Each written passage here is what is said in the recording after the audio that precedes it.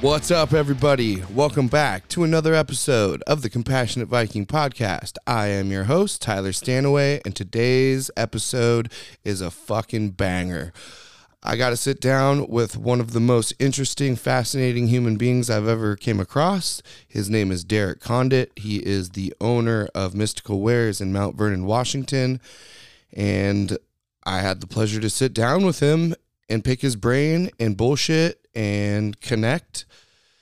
And because of that, I am a better human being. So, Derek, thank you very much for being a guest on the podcast. And two, let's just give a little intro of what this guy is. So, Mystical Wares is a crystal shop, but it's more than a crystal shop. They put on live events, they put on teachings, they have everything from crystals to dowsing rods to mantras to pyramids. They work with scalar energy. He does readings, even remote viewing readings. They have tarot cards. They have like literally everything magical you could possibly think about. They have it there. So it says, Derek is an intuitive energy worker.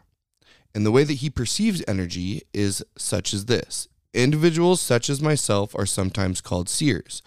I prefer to describe myself as a frequency perceiver, with a combination of natural-born intuition and many years of self-expansion and training.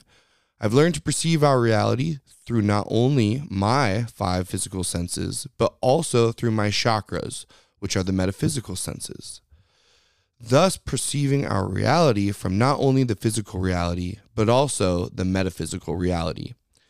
Using these expanded understandings and abilities, which we all possess, I can not only see spirit guides, angels, and past loved ones, but also communicate with them, with the understanding that time doesn't truly exist. What are often called past lives, which I like to call concurrent lives, can also be perceived during a session. So, I mean, how many people have you met who have a little intro like that about themselves? I have not. So when I was asked via his wife through email to come and meet Derek and sit down with him, I was flabbergasted. You like that word? Flabbergasted? Anyways, let's talk about some crazy shit that just seems like so unreasonable to me. My mind doesn't even comprehend it. I want to get into the Viking tip, and the Viking tip is going to be don't steal other people's animals. Okay? But before we get into the Viking tip, let's give a big shout out to Training Northwest out in Granite Falls, Washington. That is owned by one of my best friends named Tobin Falk. He is a veteran Special Forces Army Ranger. He is the instructor out there. He has his own private range, and he is teaching all levels of firearms training, from basic fundamentals and safety all the way up to badass soldiers or people who are just highly advanced in firearm tactics. He also is a affiliate distributor for Vortex Optics. Vortex Optics is the cream of the crop when it comes to optics. So I highly suggest you start purchasing Vortex. They are also an American-made company. And if you'd like to go over to Training Northwest, go to their website. I'll link the description below. And he has a promo code for you guys. So make sure to go check them out. If you're out in Colorado, I need you to go check out my buddy George at NFS Shooting Supply. Remember, NFS Shooting Supply is no fucking slack company, and they too have their own private range with a special, I think 10 years of Special Forces training, who is the instructor, the cadre. They as well do basic level safety and firearms, fundamental training, all the way up to, your soldiers and your warriors and your badass guys. With that being said, NFS is also a firearms distributor. And even though I live all the way on the West Coast, I still use NFS to purchase firearms because I found that they are more respectful. Their customer service is the best it could ever be. I get my shit as soon as possible, and I never have to worry about any type of error or shitty customer service. And because of that, I will be a lifelong customer of NFS. And I suggest you guys check them out too. Now, not only do they have firearms, they also have every type of accessory you can imagine. And if there's any gun that you are having trouble finding or finding out that it's actually rare, give them a call, let them know what you're looking for, and I guarantee they'll be able to figure it out. They are the shit, guys. So remember, when it comes to firearms, when it comes to our Second Amendment, when it comes to possessing your inherent gifts because you are an American citizen, actually, American citizen is wrong. When I say that, that's maritime law, and because we are an American citizen, that's a citizenship. And when you have a ship to move through water, you don't get the rights of our Constitution. That's why I need to deprogram myself when I say that. And I say, we are Americans. Okay? We are Americans. We are not American citizens. We are Americans. And the difference is, when you're an American, you are sovereign and you are living by the laws of the land. And when you have a ship, such as a citizenship, an apprenticeship, a journeymanship, any type of ship, that companionship, then you are living your life through maritime law. And in maritime law, the laws are very, very different because you're not sovereign.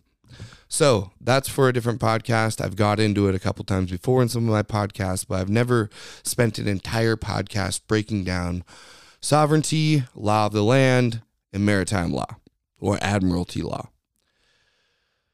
Now, my point being is that we want to use and protect our rights. And for me personally, I'm going to protect those rights by teaching myself and my family the best firearm safety possible and being able to get the best equipment possible while providing and supporting for other men in my country trying to do the same. Training Northwest, NFS, you are the guys. Okay, Viking tip. Two things. First off is the earth pipes. Many people have been wanting to talk about the earth pipes and the tower busters through some of the videos that I posted on my Instagram. It's very difficult for me to explain how this works because it's like woo-woo shit. It's like magic. And so because our five senses doesn't pick it up, it makes it incredibly challenging to be able to relay the information to another human being, allowing them to interpret and understand it to its full, to embody the full concept of what's actually going on. Man, this coffee's good this morning. But I'm going to try and break it down a little bit because I have had many people now get a hold of me asking questions. They've been wanting to purchase one themselves, and they want to know the difference between the tower buster and the earth pipe. So this is going to be a quick little rundown. There's something called orgone energy, okay? Orgone energy is the ether around us. It's the space in between form and matter. And in that space is the most highly energetic particles in, all of our realm. But we don't know about this. Except for we do. It's not new technology. It's old technology and it's old knowledge. It's just been wiped from us since the early 1900s. So some people such as Wilhelm Reich, Victor Schauberger, Philip Callahan, Nikola Tesla, they were all working with the ether, with the orgone energy. Ancients call it chi. Some of them call it prana. It's all the same thing. The natural state that we are supposed to be in is whatever it is, Mother Earth's frequency, the natural frequency, which is considered POR, which is positive orgone radiation. Everything thrives in positive orgone radiation because it is the electricity and the magnetism and the harmony and synchronicity of everything working together on the same energetic level. In layman's terms, we're all on the same vibe, okay? And the vibe is a good, positive vibe. It's the best vibe we can have. It's the one that's natural to this place and us and all plants and animals. Now, with the implementation of certain technologies using different types of EMF and radio waves, there has been an influx in alternate restructured energies around us pertaining to DOR. Okay, so that stands for deadly orgone radiation. So we have two things here. We have POR for positive orgone radiation, and we have DOR for deadly orgone radiation. We want the POR. The DOR, obviously, it says it in its name, is not good for us. So, with the implementation of the AM radio, with the implementation of the FM radio, the implementation of telephones via landlines, and then television, and then cell phones, and then internet, and then 1G, 2G, 3G, 4G, and now we're at 5G. And then all of the Bluetooth and the constant screens around us and every single city block and every single corner and every single business, all having constant radio waves, microwaves, internet waves, electromagnetic frequencies, whatever they all are, bombarding us like we're in the middle. We're being cooked. We're being cooked by radiation. And there's going to be radiation no matter what, because radiation is energy. And just like, I think it was Tesla, but it could have been Einstein, one of those people had said, energy cannot be created nor destroyed. It can only be rerouted or redirected. And radiation is energy, so you can't get rid of it. So what we do, or what I do, I'm trying to do, is make something that produces POR that goes back and restructures the alternate frequency back to its original state. So say everything was at 0 and then they put their shit out and then it went to 1 and then they keep doing it and it's at 2 and it's at 3 and it's at 4. Say we're at like 10 now. My goal is to put something, say it's 10 DOR. And that's just something I made up. That's not something you can look up. I'm just trying to make it easy and clear so that people can understand. We're at 10 DOR from all the shit that's being blasted into our reality every single day.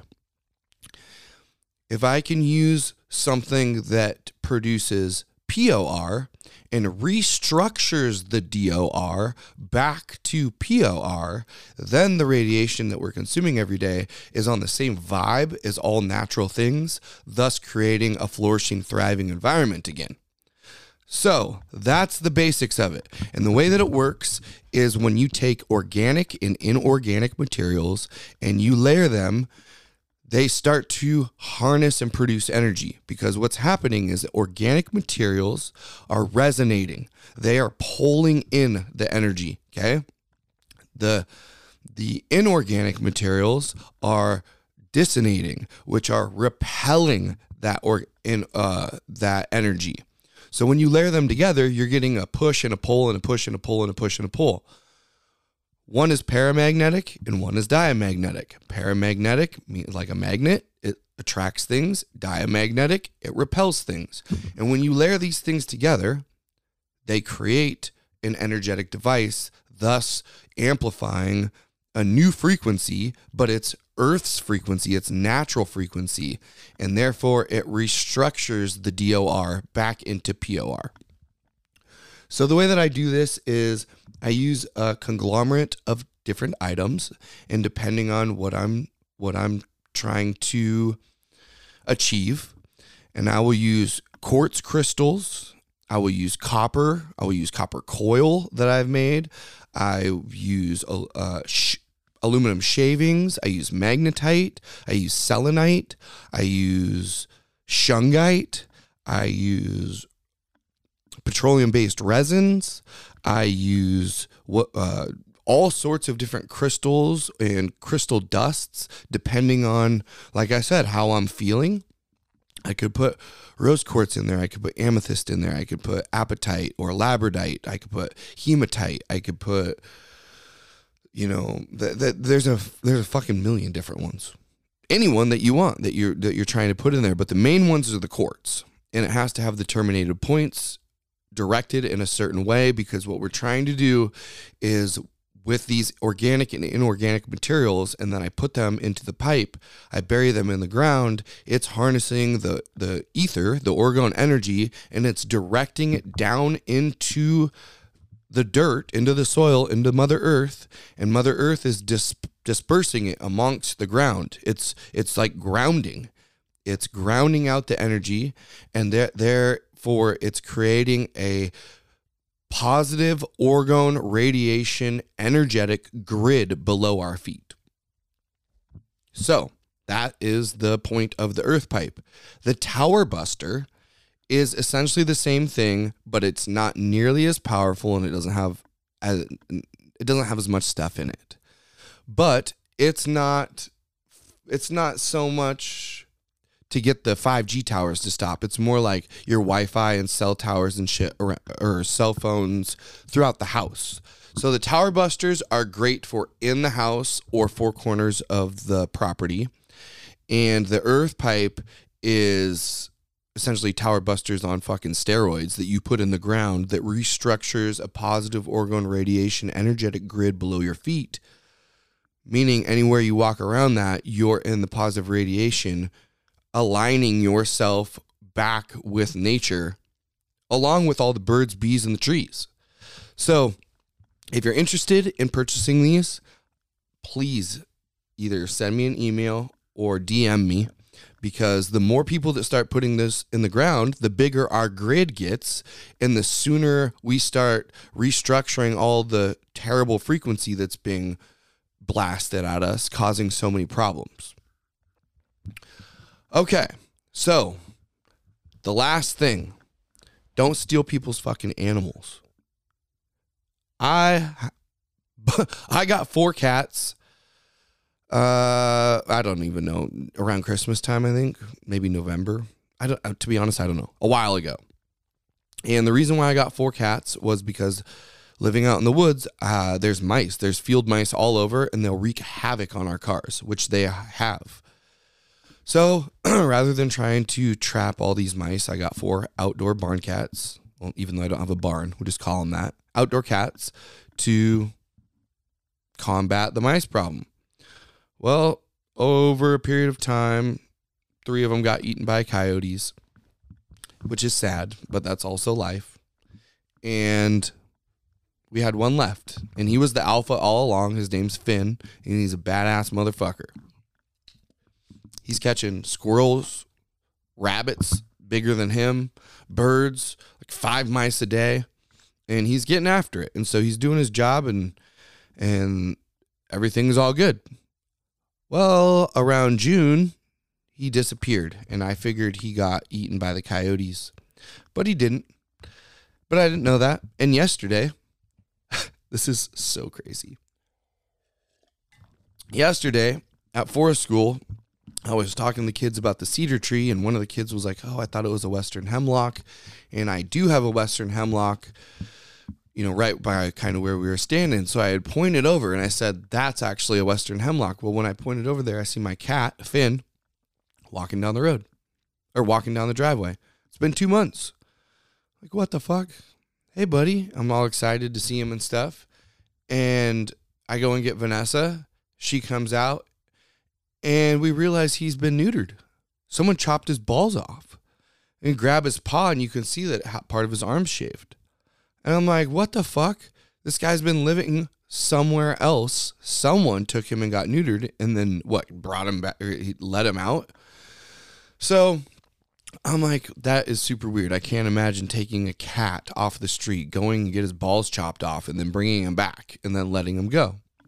So actually, one time he came back maybe like a month and a half ago. Maybe he was gone for like 2 weeks. And I remember Vanessa and I had picked him up, and he smelled like old lady. And we're like, oh, shit, he's been living inside. Well, Vanessa had made a sign, put it on the mailboxes. We live in a gated community. It's 80 acres, and there's 11 homes. I think 2 of us have like 10 acres, me and my closest neighbor, and then the other homes in the 80 acres of the gated community each have 5. So we all share mailboxes like on the main road, and then our driveways are really long. They all go off of the main road, so you can't really see any homes from the road that you drive in. Well, she put a poster up there saying like, hey, my name's Finn. I'm an outdoor cat. I live at this address. Who's been feeding me? Who's been taking me to the doctor? Well, last night, this lady named Julia, she's clearly an old woman, is like, oh yeah, that's Jerry. Like, what? Like, oh yeah, that's Jerry. I took Jerry to get neutered like a month ago. I got all of his vaccines for him. He wasn't up to date. And, he doesn't like to be inside. He doesn't like to be pet or held very much. He's not cuddly. And him and my other cat do not get along at all. And it's like, listen, bitch, this is an outdoor cat who hunts wildlife for a living. He's never been inside. He has balls because he's an outdoor cat and needs to have his testosterone so that he cannot die, which clearly he was doing a good job. And the reason why he doesn't have vaccines is because I don't want to give my fucking animals vaccines. I don't give my kids vaccines. Why would I give my animal vaccines? They're all the same vaccines. Yeah, they say, oh, blah, blah, blah, blah. Bullshit. Go look up the ingredients in the motherfucking vaccines and tell me how those ingredients are helping save anybody. I'm so sick and tired of this goddamn discussion about these vaccines because it literally takes like 5 minutes to go onto the internet and find all of the ingredients in any vaccine ever made and then look up what those ingredients are and how they affect a living body. Okay, they weren't designed to help us. They're designed to kill us, just like every other fucking thing. Just like the deadly orgone radiation, just like the coronavirus, just like the food, just like the medicine. Like, it's all designed against us because we're in a spiritual war. So my point is, that was on tangent. I didn't mean to get off tangent. Sorry, guys. My point is, some lady seen a cat walking by her house because the outdoor cat. She picks it up, brings it inside, tries to start feeding it, takes it to the doctor, cuts his fucking nuts off, brings him back, pumps him full of fucking poisonous vaccines, and then is like, oh yeah, that's my cat, Jerry. But I'm more than happy to share with you, is what she texted us. We can share. It's your fucking cat now, okay? It's your cat. Don't steal people's fucking cats. Don't steal people's dogs, okay? That's ridiculous. That's unreasonable. That's not cool. My family has been missing the cat. The kids cry when the cat doesn't come home for months. And then the cat fucking comes home all altered and shit.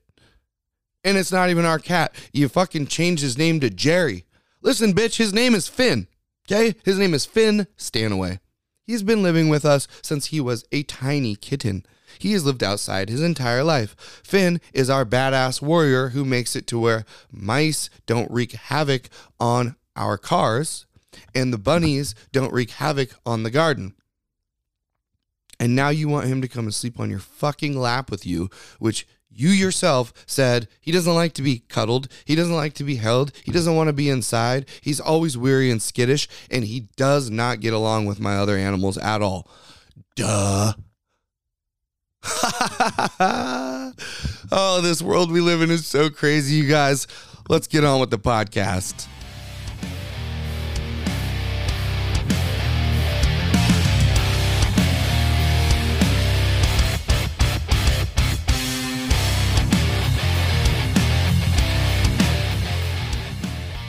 Okay, guys, we're here with Derek, who is the owner of Mystical Wares out in Mount Vernon. On my last podcast, I had talked about the shout out of a fan who happened to stop by the store to get some shungite, mentioned my name, and all of a sudden the divine plan was put into motion. So here we are up at the Crystal Shop with the man, the legend himself. Thank you very much, buddy. I appreciate you coming on and being a guest on my show. I think that the way that we should do it is let's just start out with, you don't have to go into super detail, but where you were born, your child, how did you go from a young man to where you're at today? And then and you don't have to go through every single detail. Just, usually you don't end up with a crystal shop from the time you were a little boy, but could be wrong. And I would like to know myself. This is the first time that we really have got to hang out other than the other day. So tell me a little bit about yourself, buddy. Sure. Yeah, no, I'm happy to be here, Tyler. It's great. It's been awesome chatting with you. The synchronicities, as you may have mentioned before, just innumerable. There's so many how they lay out. And then you talk about, so the beginning, I'll have to move kind of fast because probably similar to your life, it's been a whirlwind and it's gone fast. So I started in California, so down in LA. Okay. So that's where I was born and raised. I was there, to my teens, moved around a lot for a lot of reasons. But once I got out of high school, that's where I hit the floor running. So I'm moving kind of fast here, but that's where it starts to get a little exciting, for me at least. I joined the military at an early age, the U.S. Army. So I was there at 21, spent some time there, lived in Europe for some time in Germany. A whole lot of podcasts have been done about those because a lot of experiences there into the woo-woo, as I like to term it. But we'll kind of skip past that for now. But spent my time in the military and then became a commercial deep sea diver, as we had talked about between you and I before. Yeah. So we went similar school, or the same school. As a matter of fact. That's right, the exact one. Yeah, because often I don't see people who went to that school, and there's so few of us too, that's not a big number. So similar to I spent some time in the Gulf of Mexico and Louisiana.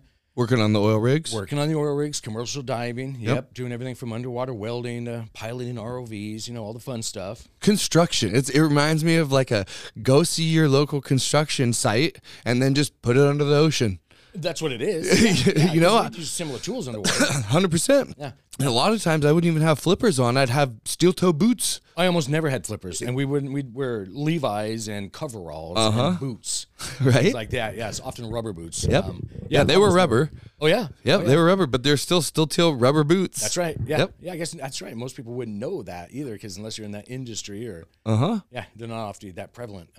Yeah, so I did that for some years.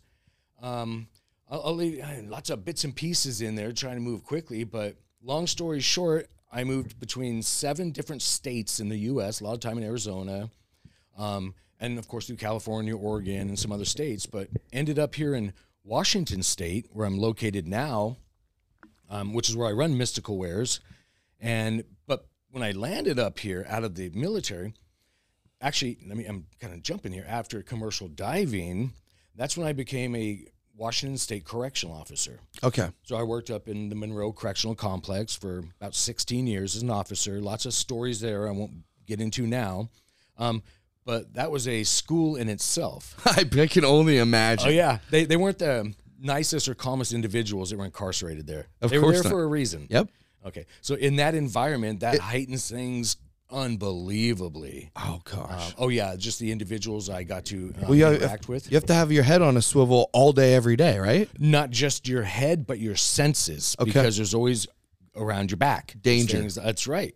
So then as I like to joke about, I'm calling them your metaphysical senses. You have to have those heightened. So if all of a sudden you got your gut instincts or your spider senses tingled, you better not just swivel. You better know something else is happening, or that person's doing this. There's a lot of moving parts. So again, that's a training ground for advancing intuitive, which everybody has, of course, intuitive senses. So spent some time there. And then actually jumping all the way back to my childhood. So my dad and I are gold prospectors as well, or rock hounds. And I actually spent some time up in 2012 in Nome, Alaska. They had a show called Bering Sea Gold. It's really old. So I was up there with some dredges, doing that kind of thing. And that was a whole kind of large chapter, but short in time itself for me too.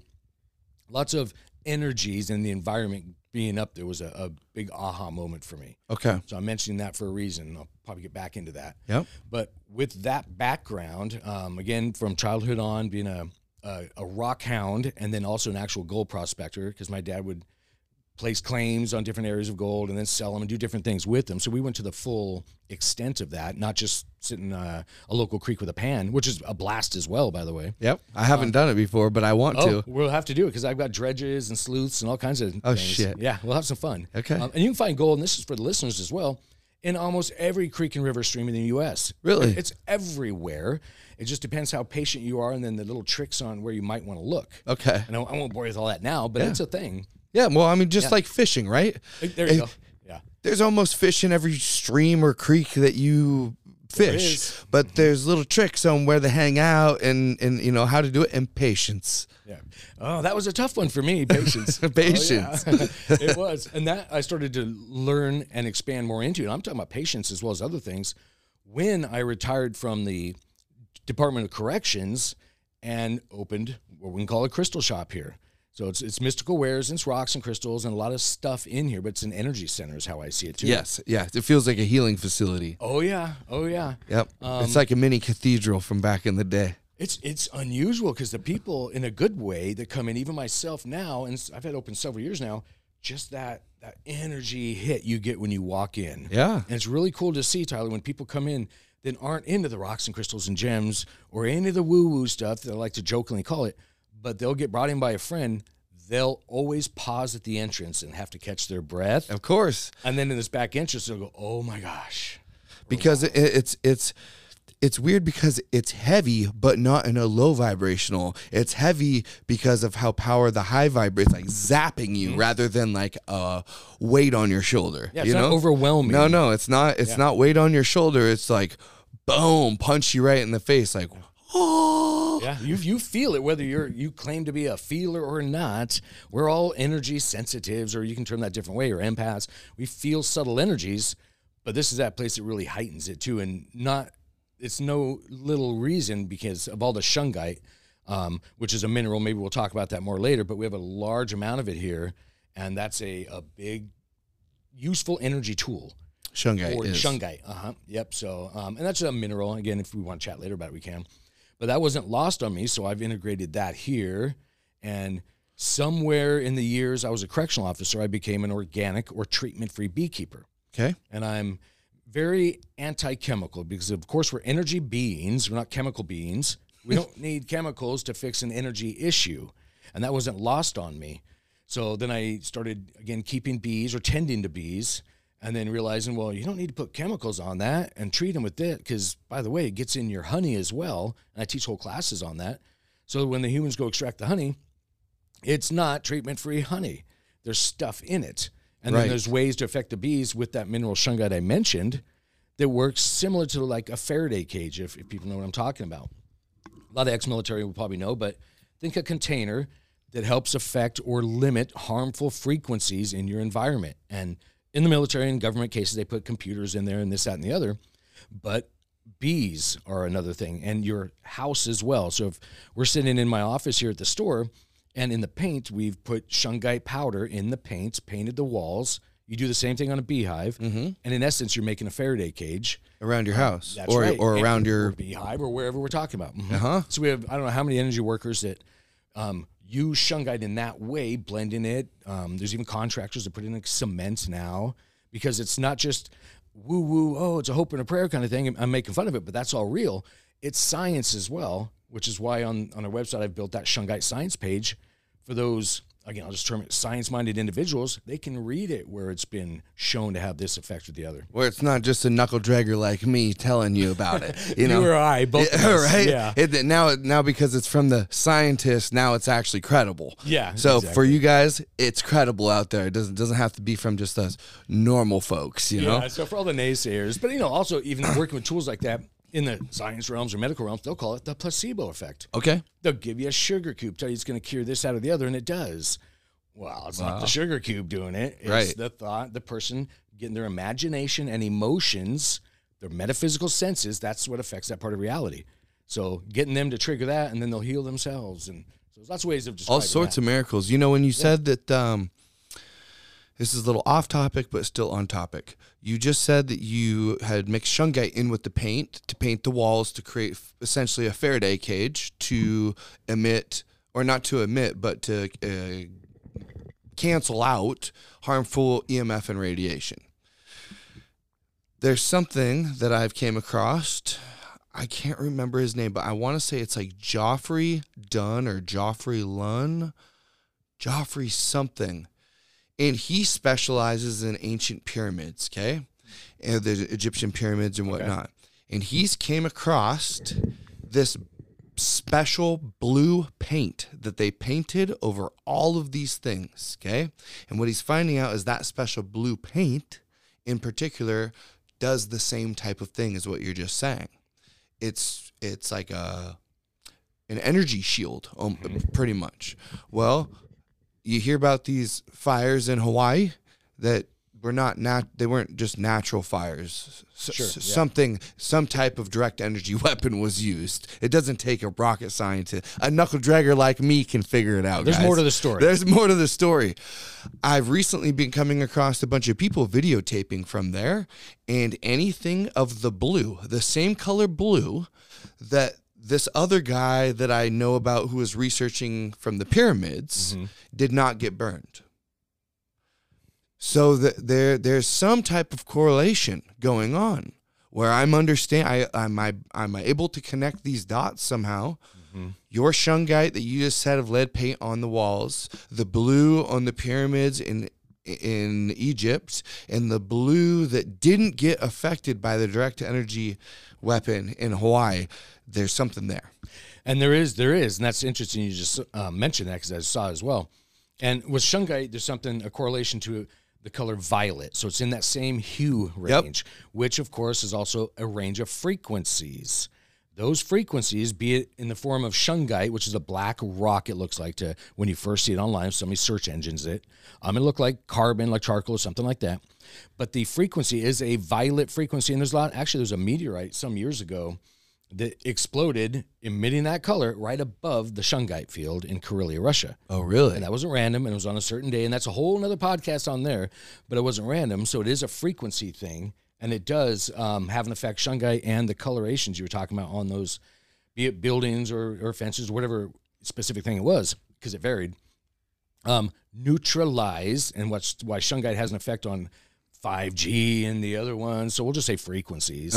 It does, because all those do tie together. Okay. So it took enough of the ingredients out so that it didn't start start the fires. Oh, yeah. It's like, man, there's so much magic going on. And you can do it with your mind. You don't even have to have shungite. You can use your imagination, which is, and for listeners, I know you don't know what I'm about to reference here with Tyler, but I have a soccer ball shaped display in here, just I use for visuals.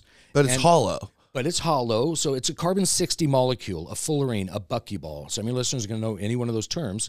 It's the molecular shape of the molecule in shungite. And physicists, and again, anybody can reference our shungite science page on the website. And it's not me talking about them. I have the actual studies there, and it's not me doing it in my garage trying to convince you of something. It's all legit, and I'm throwing air quotes up here.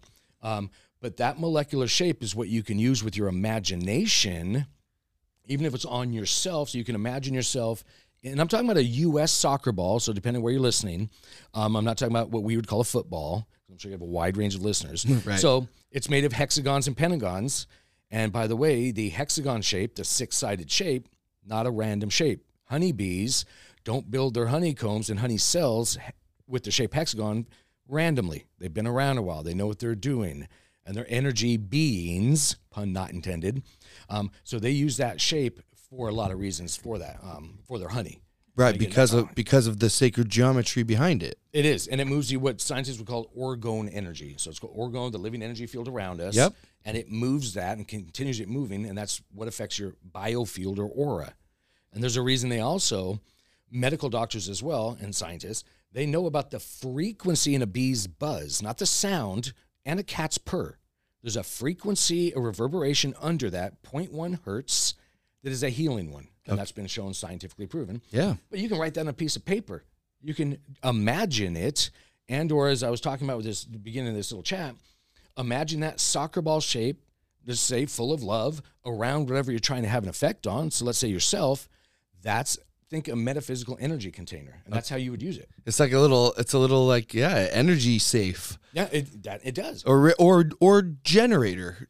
It is. That's good because it keeps it moving. And here on 3D, if we have a glass of water, of course, water is one form of energy on the physical realm. Doesn't that water work a lot better in a container called a pitcher or a cup? Energy holds form in that way. And if I dumped it out on the table, a cup of water, it would evaporate in a couple hours, but it'll take days, even though it's an open container, to evaporate. Okay. So what I'm saying is if you take that same understanding to your metaphysical aspects of reality, which is 90% of it, you can use those using your imagination, which is real. Don't let anybody tell you any different. Of course, you know that. Yep. So use your imagination. Imagine that energy container, a soccer ball shape. And there are others like pyramids and Merkabas and things, but just for ease of conversation, we'll talk about the one. That's how you can use those things. And it's kind of like an etheric hygiene. Okay. It affects your energy body. Yeah. Yeah. So that makes so much sense to me too. Your container metaphor is even gasoline, petroleum.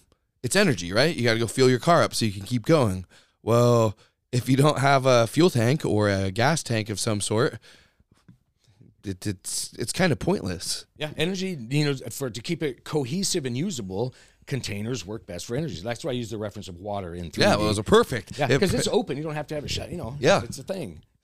Very cool. That's why I call it etheric hygiene, because, of course, we're taught every day or every other day, something like that, to take a bath or shower for our physical bodies. But at best, we're taught to go hug a tree or sit in the dirt for our energy bodies. And those are great things.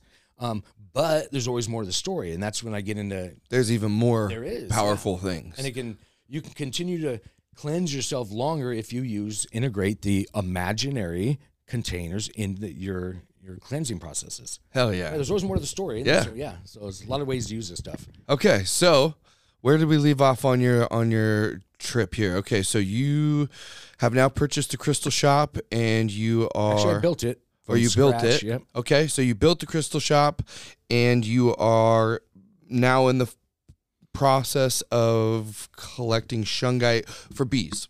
Yep, and we actually gift it. So we gift shungite, powder and nuggets, and it doesn't take much to turn a beehive into a shungite beehive. And for the listeners, if you're interested, on the website, again, there's a page called Shungite Beehives where I get into all this information, teach you how to make your own shungite paint, because we're all about sharing and everybody empowering each other. So all that's for free up there, and a lot of information and videos I put together. But I'm also, so here's where I'm going to jump into the woo-woo, is I'm also, and I don't like terms or labels. Okay. So some societies call people like me seers. Mm-hmm. Okay. So I like the term a perceiver. Okay. Because I perceive reality. I don't just see it. But to get to blunt, I can see using my third eye the metaphysical. So I can see entities. I can see energies, biofields, auras, a lot of stuff. And what steers that is literally, and remember I'm a blunt guy, is my imagination and emotions. Those are my controllers for that, and we can call them chakras. But when those activate, I can actually interact with other entities. And things. So I like to make fun of it and call myself a cheater. So I get to cheat sometimes and see stuff, and some of the stuff you want to see, some, Well, it works, because when I came in here last time, you had told me things that only I would know about myself. My ear, remember you were saying about the ringing in my ear, which I haven't told anyone about. I didn't even tell Vanessa about, because what does she care? It's just me complain. Okay, well, that's not her problem. Physical ailment. Yeah, exactly. And I left it. And so when you brought that in, I was like, yeah, my ear's been ringing. And like I said, I knew that it wasn't EMF because of the way it felt organic. It would irritate me because of how high the vibration would be, and it would like really, really ring me like you. I'd be like, God damn it. Yep.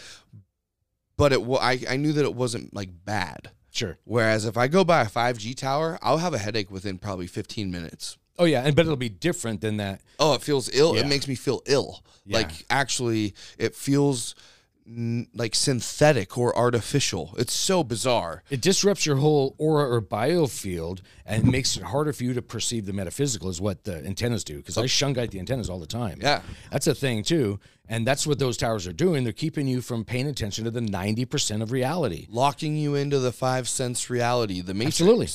100%. If you get locked into the 5 senses, you're virtually blind in all aspects in this realm. Yeah, because again, 10% is physical, and that's BS either. Anyway, I won't bore you with the physics of it, not that it would, but it's an accumulation of photons, light particles, and it's been scientifically proven, for those that probably already know this anyway, entities, us humans, can affect light particles with our thoughts. That's a thing. Okay. And there's been so many studies on that. I'll go really quickly, but for example, I'll try to be as visual as I can, but think, and I'm going to, again, turn this into layman's terms, just go quickly, and it's not a piece of paper, but they had a piece of paper, poked 2 holes in it, shot a photon at it, had a person observe it, and it affected it. So, and all we need, and again, I just went really quick to do it, but all we need to really extrapolate from that is, wait, a human looked at a light particle and they tried to see it, but it's their thoughts and imagination that affect it. It affected where that particle went without touching it.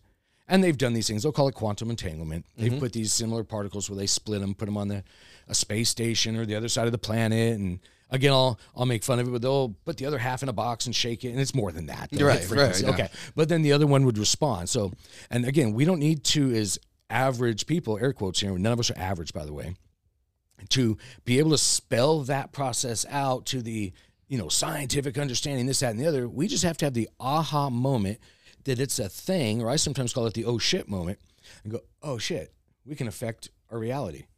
Have that, it's literally, and there goes my ear ringing off the hook right now, is my right ear this time. Okay. That's a thing too. So as you have certain understandings or thoughts, your metaphysical senses, people like to call them abilities. There are no abilities. There are understandings. We can all do these things. And as your understandings expand or have those aha moments or epiphanies, the abilities turn on. That's how I've figured out and put the puzzle pieces together myself. Okay, because it hasn't always been this way your whole life. No, not. Well, I mean, you've always had the abilities, but you hadn't been able to harness these abilities. Yeah.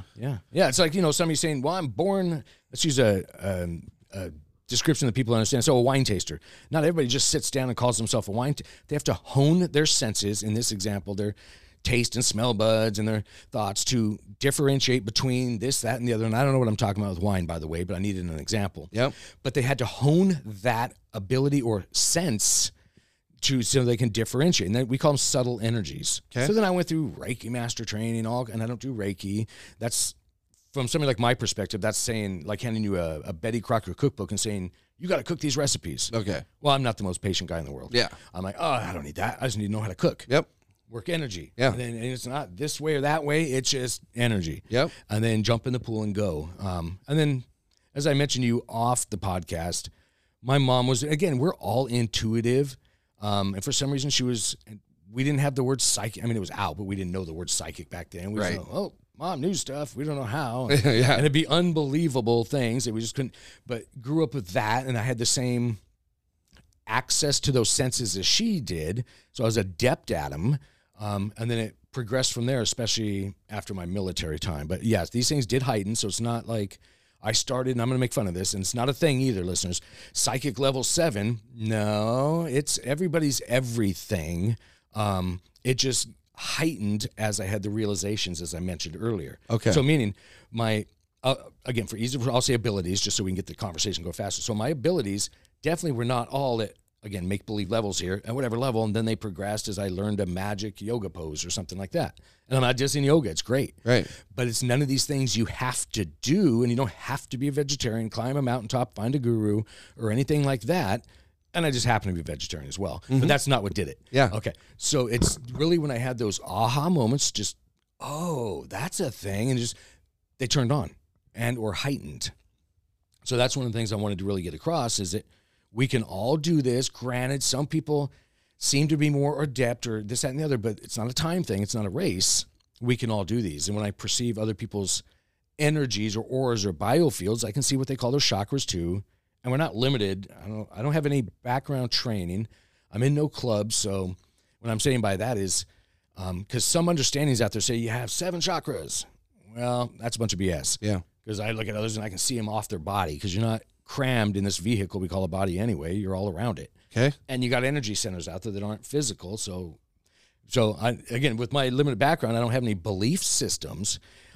There's no conditioning that started. It's like it's all just trial and error and which is to me the ultimate, the ultimate education.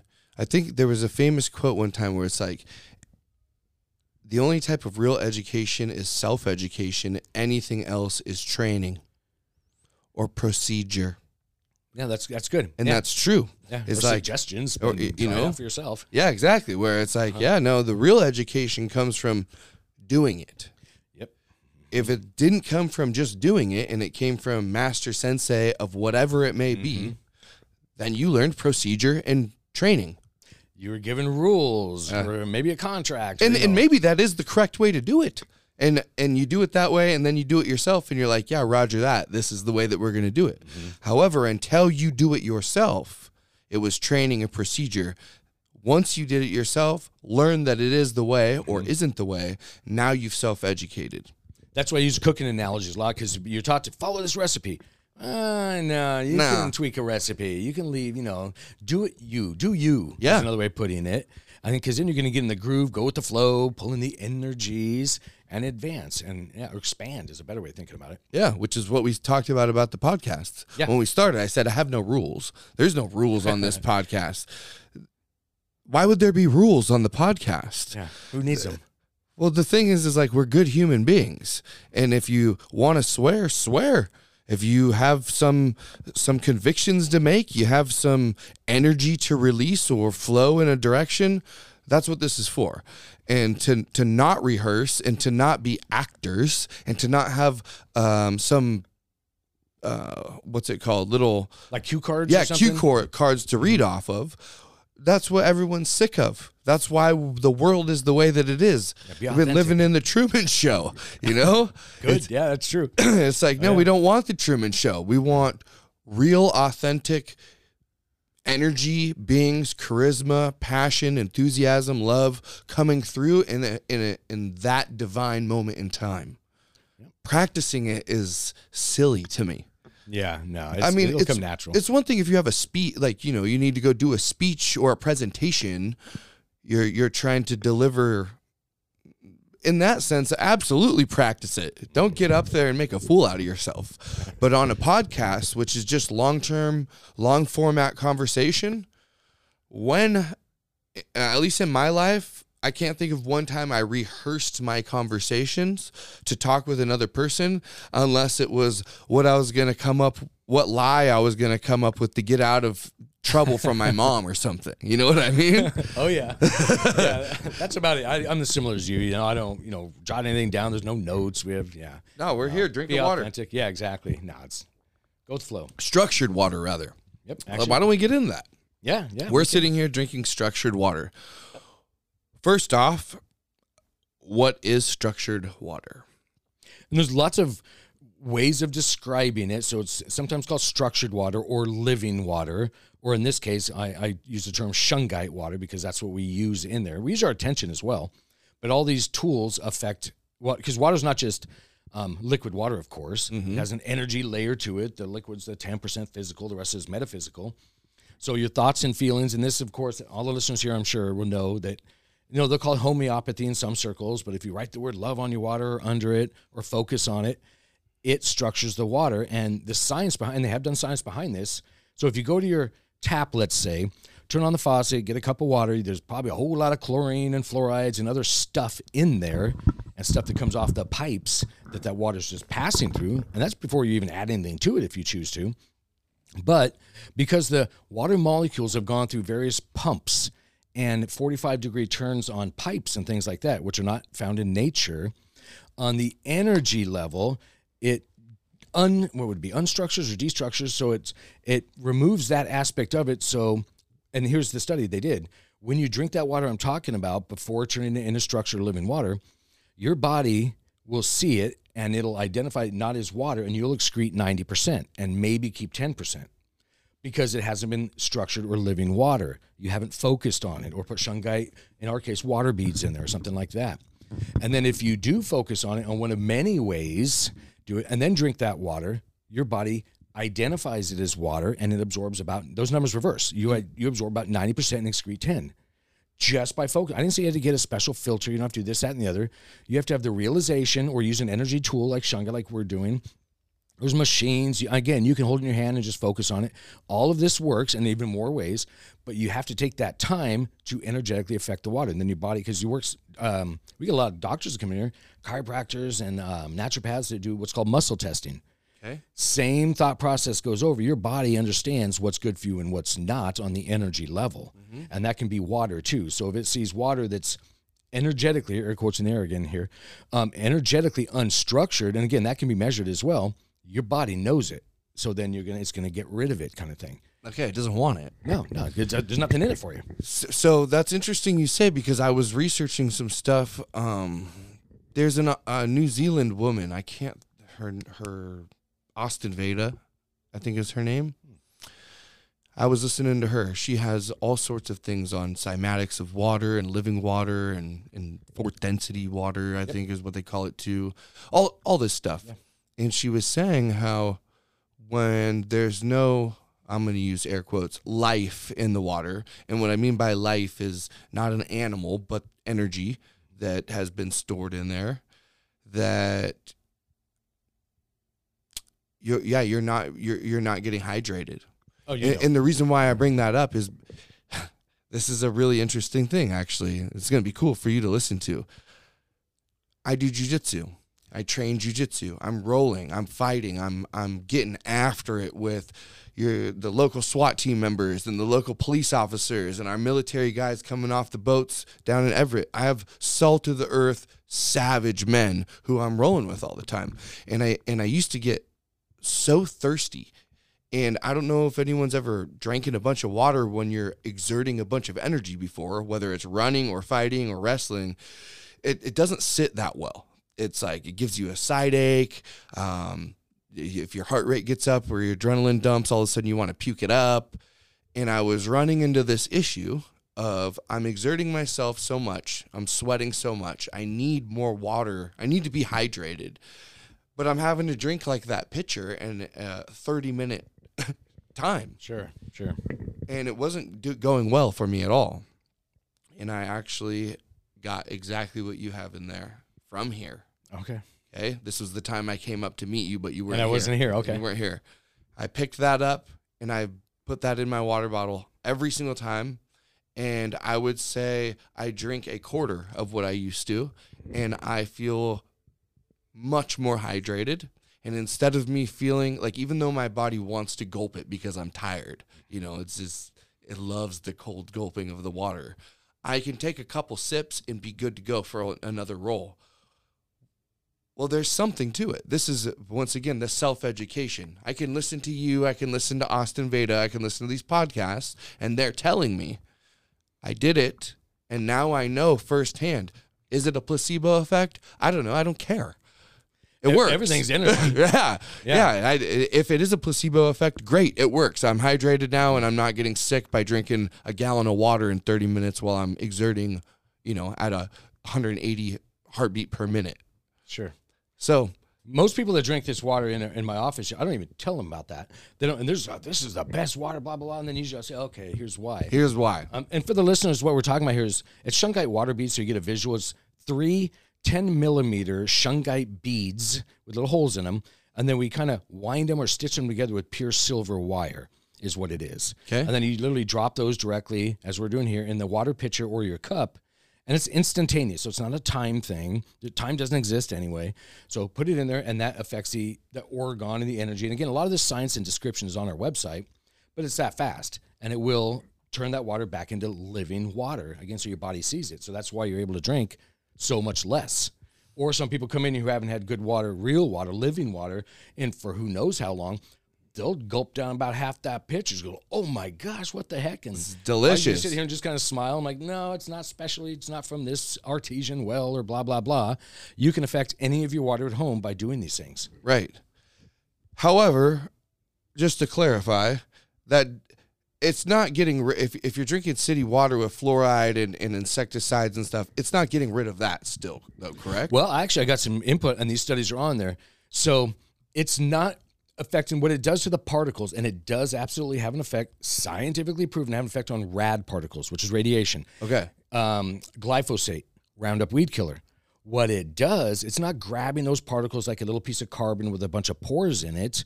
It energetically removes anything out of alignment with you. And those two things are out of alignment with humans' biofields. It breaks them into their constituents. Okay. And I think negative or neutral parts and pieces. So yeah, it's not actually filtering anything. Now, but it's just killing it off pretty much. It does. It breaks in. So it's like if you had a cake that didn't taste good to you, well, eventually break into its parts and pieces. It's sugar, flour, and I'm not a cook, so whatever else is in a cake.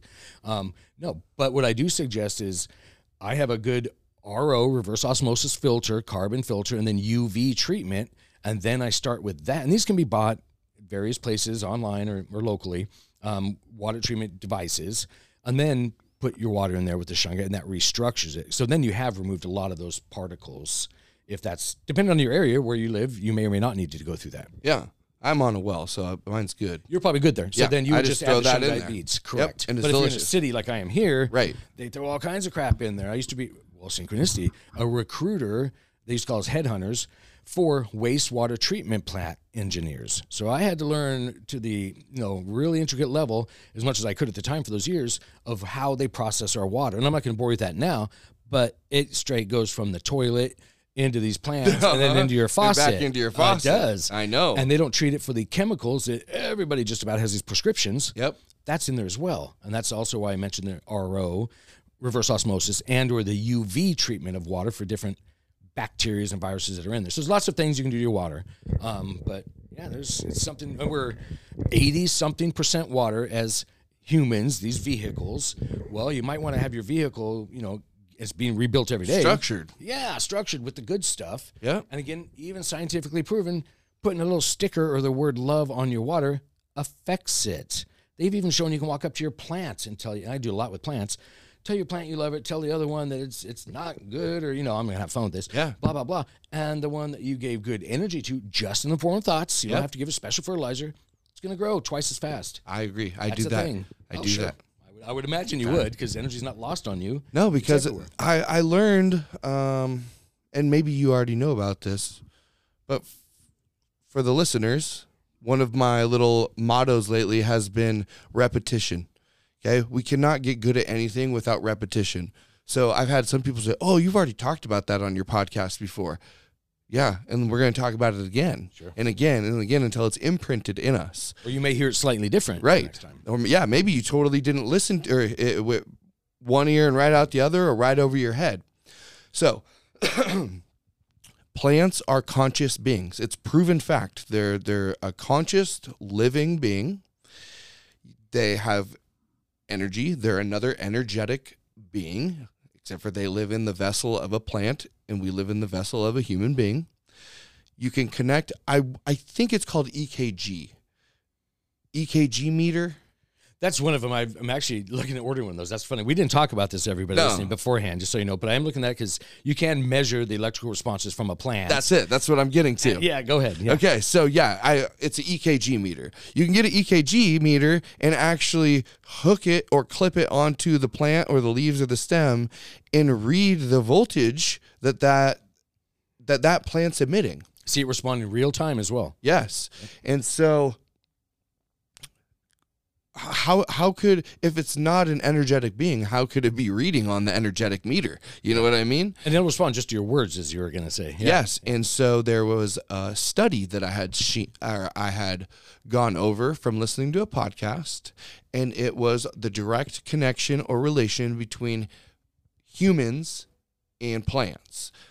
Well, and not just humans and plants, other things in plants as well, including sound, including frequencies, including light.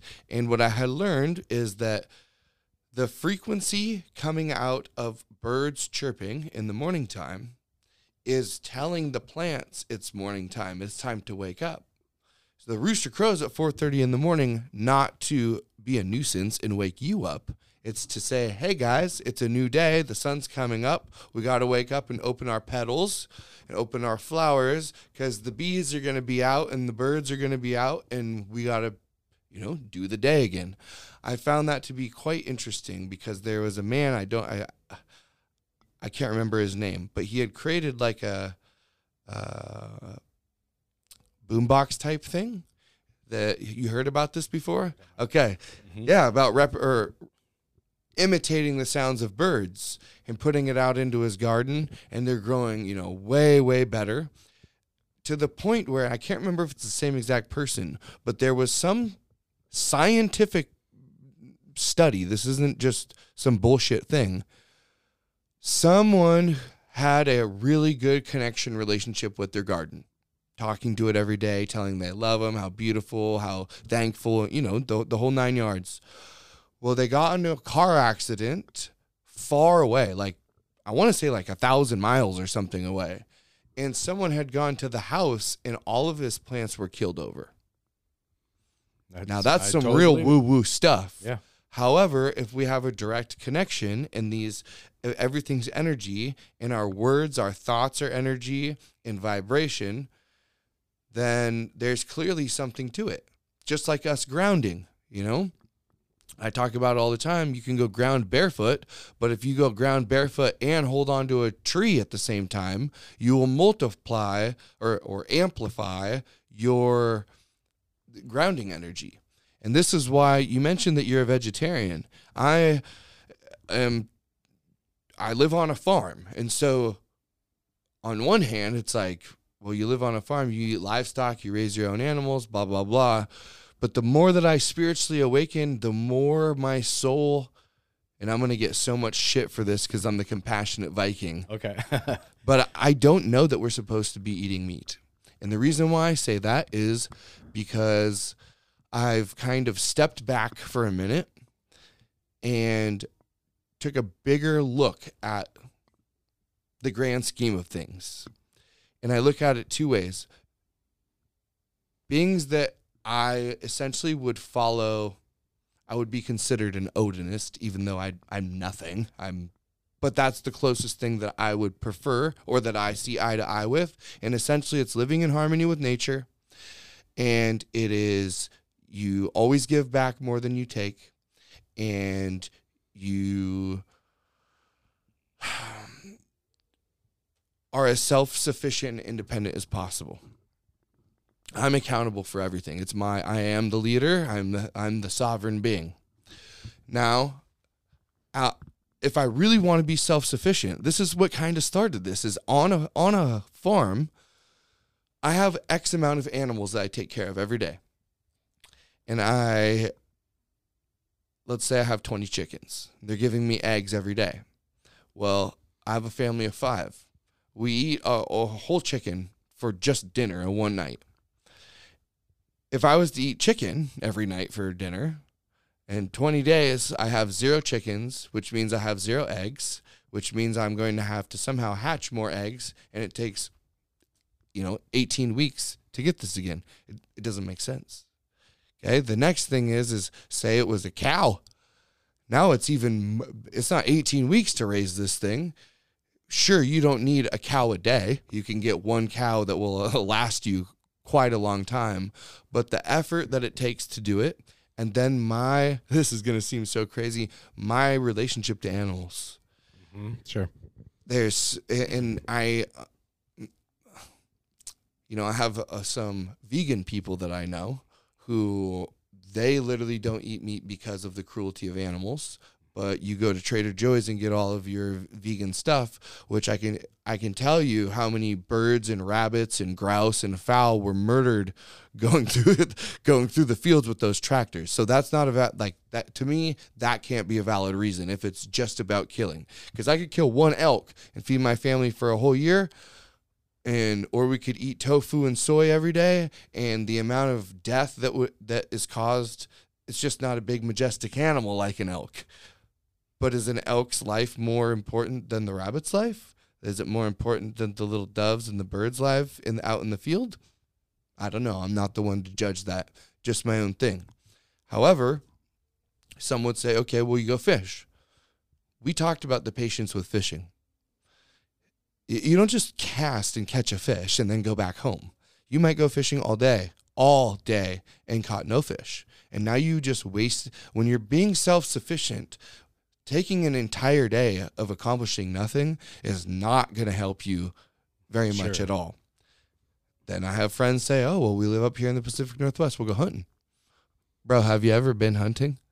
Hunting is a massive amount of work, and hunting is very difficult. And if you're hunting on DNR public land, the chances of you catching something is so slim. Sure. I have friends who go hunting every year, and they'll not get anything for years. Similar with me. Okay? Yep. It's hard. So I have a feeling my family of 5 is going to starve to death if I'm out hunting every single day. Now, if I caught one, that's great, but this has to be not just sustainable. This has to be regenerative, like love, where it generates on itself. Self-perpetuating. Self-perpetuating. Sustaining, just like we have these UNESCO, United Nations, World Economic Forum slogans of self-sustaining or sustainability. Okay, but what are we sustaining? If you're sustaining bullshit, it will never work. Yeah. You know? And I don't want to sustain bullshit. I want a regeneration. So when I go back to the farm, I'm looking at all these things. And I'm like, I don't think that back in the day it was what we were taught. I don't think that they were killing all of these animals, eating meat all day, every single day. It's unreasonable. It won't work. Like the cycle it literally won't work. Now, if I have a chicken and all of a sudden, it broke its leg or something, does that mean that I just let it rot, or can I eat it? I would say eat it. But we don't go take the life to eat it. There's many, many, many other things. And when it comes down to is the only reason we need to eat is to fuel our battery. And what are we fueling the battery? Energy. You want to fuel a lithium battery, you plug it in the wall to suck the energy out of it, and then it fills it up. So it's not the substance itself that I'm filling up my body. This is why I can eat, even though I don't, and I would never eat 50 cheeseburgers from McDonald's and feel gluttonous as hell and full, but still feel hungry and shitty, because it's not the substance. It's the nutrients and minerals and vitamins within. It's the energy within. The energy, yep. And so to me, the things that are growing directly out of the ground, hence when we just talked about grounding and how much electricity and energy is in it by plugging it up to the EKG meter, you take a 200-foot cedar tree and look how much energy is. This is a giant antenna. So to me, it's like, okay, well, maybe since I'm searching for voltage, I should go around with my EKG meter and find out what plants I have out in my garden that have the highest voltage on it and start eating that and see what happens. This is just where where I'm going is like, it seems to me the things that are going to have the highest voltage are going to be the things coming out of the ground. Now, at the same time, I look at animals in the world. What's the largest animals in the world? Blue whales, your elephants, your hippos. Now they all got warrior spirit. That's for damn sure. They know how to get down. But when they get down, they don't eat them. They just leave them for stranded out there because they're looking for grass or leaves. Yeah, sure. They're eating things of high voltage. The only things that are eating not humans, other animals, your predators out there, your lions, your jaguars. Sure, they'll go get a gazelle, they'll go get a zebra. They literally have to sleep all day long, save up an hour to 2 hours of time, and they have to go hunt. And if they get it, they get it. If they don't, they don't, and they got to conserve again. So, sure, they're the most, let's say, badass out on the prairie. But most of their life consists of sleeping. They don't have energy. Why? When they're eating the biggest animals out there, they're eating a whole deer, but yet they have to sleep all day. Whereas this elephant is eating grass and leaves from trees. He's the most giant creature on the land, and he's walking thousands of miles back and forth. The whale is eating this little krill and plankton.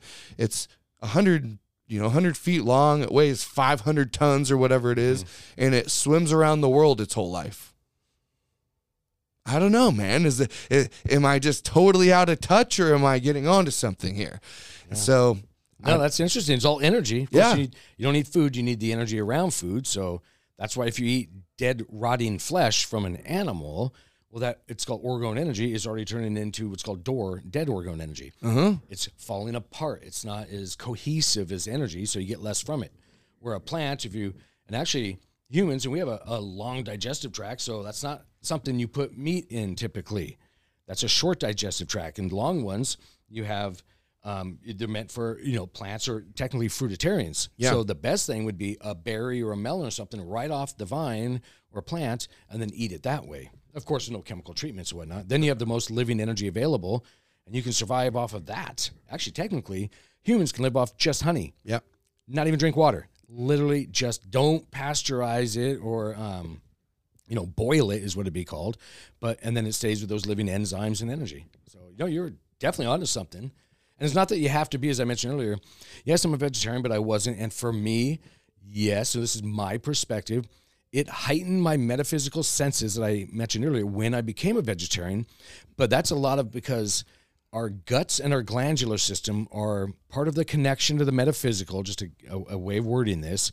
And because of all the bad stuff in their food and things, so it may not even be the meat sometimes. It could be the stuff they put in it, the different hormones and all kinds of stuff in there. Yeah. That could be affecting your gut, limiting you metaphysically as well. So, but yeah, I wasn't always vegetarian, but I have advanced by being that.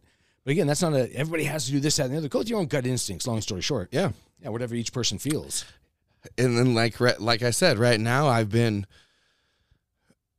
to be honest, in the summertime, I've been on I'm really into growing my own food. Mm-hmm. I eat a lot of vegetables and fruit right now. Matter of fact, last night I had like 2 plums, a nectarine, a peach, and a big ass apple. Nice. It's like, well, that's a lot of fruit. Aren't you worried about your sugar intake? And I'm like, no, not on this. No, not on fruit. Not on fruit. No one got fat or diabetic from eating apples and plums and pears. You know what I mean? Not that I know of. No. Yeah. No. Okay, so let's get into some more crazy stuff. Let's talk about the bees. Shungite with the bees. Why even worry about shungite with the bees? And that all started back in about 2016. So I was still a correctional officer at the time. So I started my beekeeping, as I mentioned. I'd start researching, I'd get on YouTube, talk to other local beekeepers. And long story short, everybody was throwing chemicals at their hives.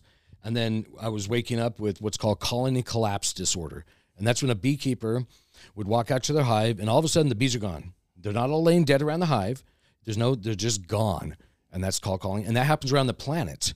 And basically what that is, when the bees go out, they fly by energy lines. You can call them ley lines, but the energies within our environment. And those are their roadways, we'll say. Well, when we turn on all these cell phone towers and every 10 feet there's a new Wi-Fi signal and cell phones and all of this stuff, that disrupts their path or their sight of that, and they don't return home to the hive before night. And if bees don't make it home before night, they stay out in there, and often they'll die because it gets too cold. Mm-hmm. They can't make it back.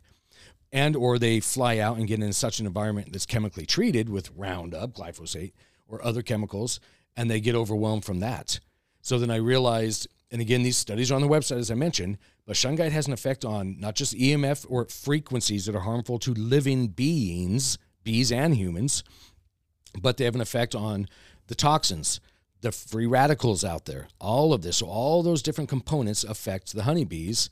And if we lose the honeybees, which we can thank for, they say a third, but it's more than that, a third of our food that we eat. We can thank a bee because they pollinate or a pollinator, and often it's honeybees, at least in the U.S., that are pollinating these fruits and vegetables and things like that. So if the bees went away, we'd have big issues. So save the bees to save us. Yeah. Yeah, I mean, so that's the thing too. But yeah, bees get all those toxins and, again, free radicals and even more so frequencies out there affect them. And if they don't come back to the hive collapses. And then you have to start a new hive and things like that. So I started realizing that. So it's a big deal. It's a huge deal too. Yeah. And then honey's so good for you, as we mentioned. You can literally survive off it. I don't recommend it. Yeah. Have it and enjoy it. But, we have more options now. But know that that's a thing. And the bees are helping our environment by keeping the foliage, the plants going, and other animals out there too. And there's lots of ways. And I get in that on our website where you don't have to be a beekeeper to help out. You can get a bird bath. Put some shungite in the bird bath. We have one out front of Mystical Wares here. Put some shungite in there. Not just birds will visit that. The bees will. and bees will fly over 7 miles for a drink of water. Really? You don't want them to have to, of course. No, of course. So that's how we can. I don't care if you're in an apartment building or you got a mansion or you're living in a tent. Doesn't matter. Put water out. The bugs, the birds, and things like that, and the pollinators will drink from that and not have to spend their energy going to that up to 7 miles away water source. I think they're also attracted to shungite. Oh, they're 100%. Our first, I'll show you real quickly. I had that first video on our website, and I didn't know. It was intuition that led me to put shungite with the bees. And I actually had my cell phone out at the time. I go, in my head, so I'll be totally blunt. I'm like, okay, well, let's see. Sure, this is suggested to me, and I've been doing this psychic thing for a long time. So I knew it was all legit, just to have fun and go quick. Yeah. So it was something to it, but I didn't wrap my 3D head around it. So I'm like, okay, again, make fun of it. Let's put these little magic black rocks by the bees. Shungite had a huge effect on me energetically that amped up all my senses as well. It's a story I didn't get into. So I knew it was a thing, put it there. And I'm pretty good, but I cannot train bees. And as far as I know, nobody on the planet can train a bee. 90-something% of the bees walked directly over those 3 shungite nuggets and earthed or grounded on them. Not because I waved a feather over there or put some honey on it. Uh-huh. They went, and they never stopped since then. And these videos are on there.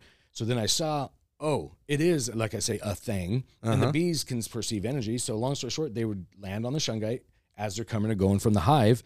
And my colony collapse disorder stopped. Oh, shit. So I stopped having losses. And then other things you can do for like the funguses, because people say, well, other things kill the bees. It's called colloidal silver, and I make that as well with shungite water. For those that don't know, think small silver particles suspended in water. It kills harmful bacteria and viruses. So you spray that on the inside of your hive. That keeps the funguses down. And then the bees have a place to earth or ground, as we call it, on the shungite. Now they're healthy enough to withstand some of that BS stuff outside the frequencies. Helping them. It's giving them armor. Yeah, that's right. Yeah. Wow. I didn't know that you sold colloidal silver with shungite. I have a story for you. Oh. My oldest son, or not, I guess he's not my oldest son. My oldest son is Vincent, but he's my stepson. My biological son had whooping cough when he was 9 months old. Okay? Whatever that is.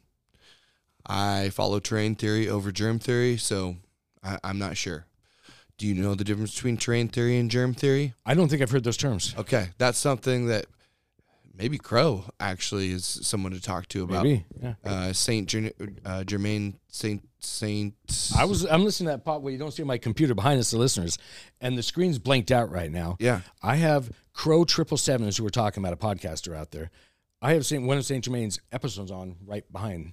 Really? On that screen. Right, I was listening to it before you came in. As I looked over there. Yeah, I'm not kidding. It's behind the screen's shut off, everybody, so went to sleep, but it's on. One of them most likely knows about it. Anyways, for a different podcast, okay? My children are pure, okay? They don't have vaccines. We're banned from schools. We're banned from...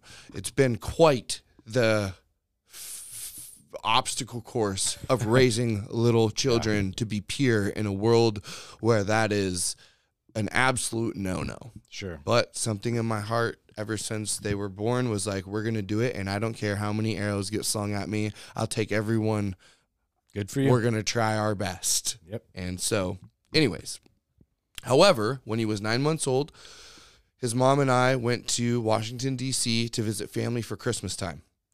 On our way back, he got sick on the airplane. He started getting extremely sick to the point where I'm really worried about him. He can't fucking breathe. He's not doing good. He's like 9 months old or something, 8 months old. And I obviously took him to the doctor because I was a young man, and they telling me that he has whooping cough. They want to give him the jab. I say, nope, he doesn't get any of those. And then they proceed to tell me that's the reason why. So now I have family, friends, and the doctor saying that my child's essentially going to die. And the reason is because of a dad who got a hold of some woo-woo bullshit on the internet, and it's all my fault. And it really made me it was bothering me, because I really started to think like maybe I did convince myself of going off the deep end. I went down the rabbit hole of BS, and now I'm actually going to severely harm or maybe even kill my child because of it. So it would keep me up at night, and I'd research, and I would just find out more information about why we're not getting the jabs. So I'd stay true to my guns. I came across colloidal silver. I started reading into it. I went and purchased some.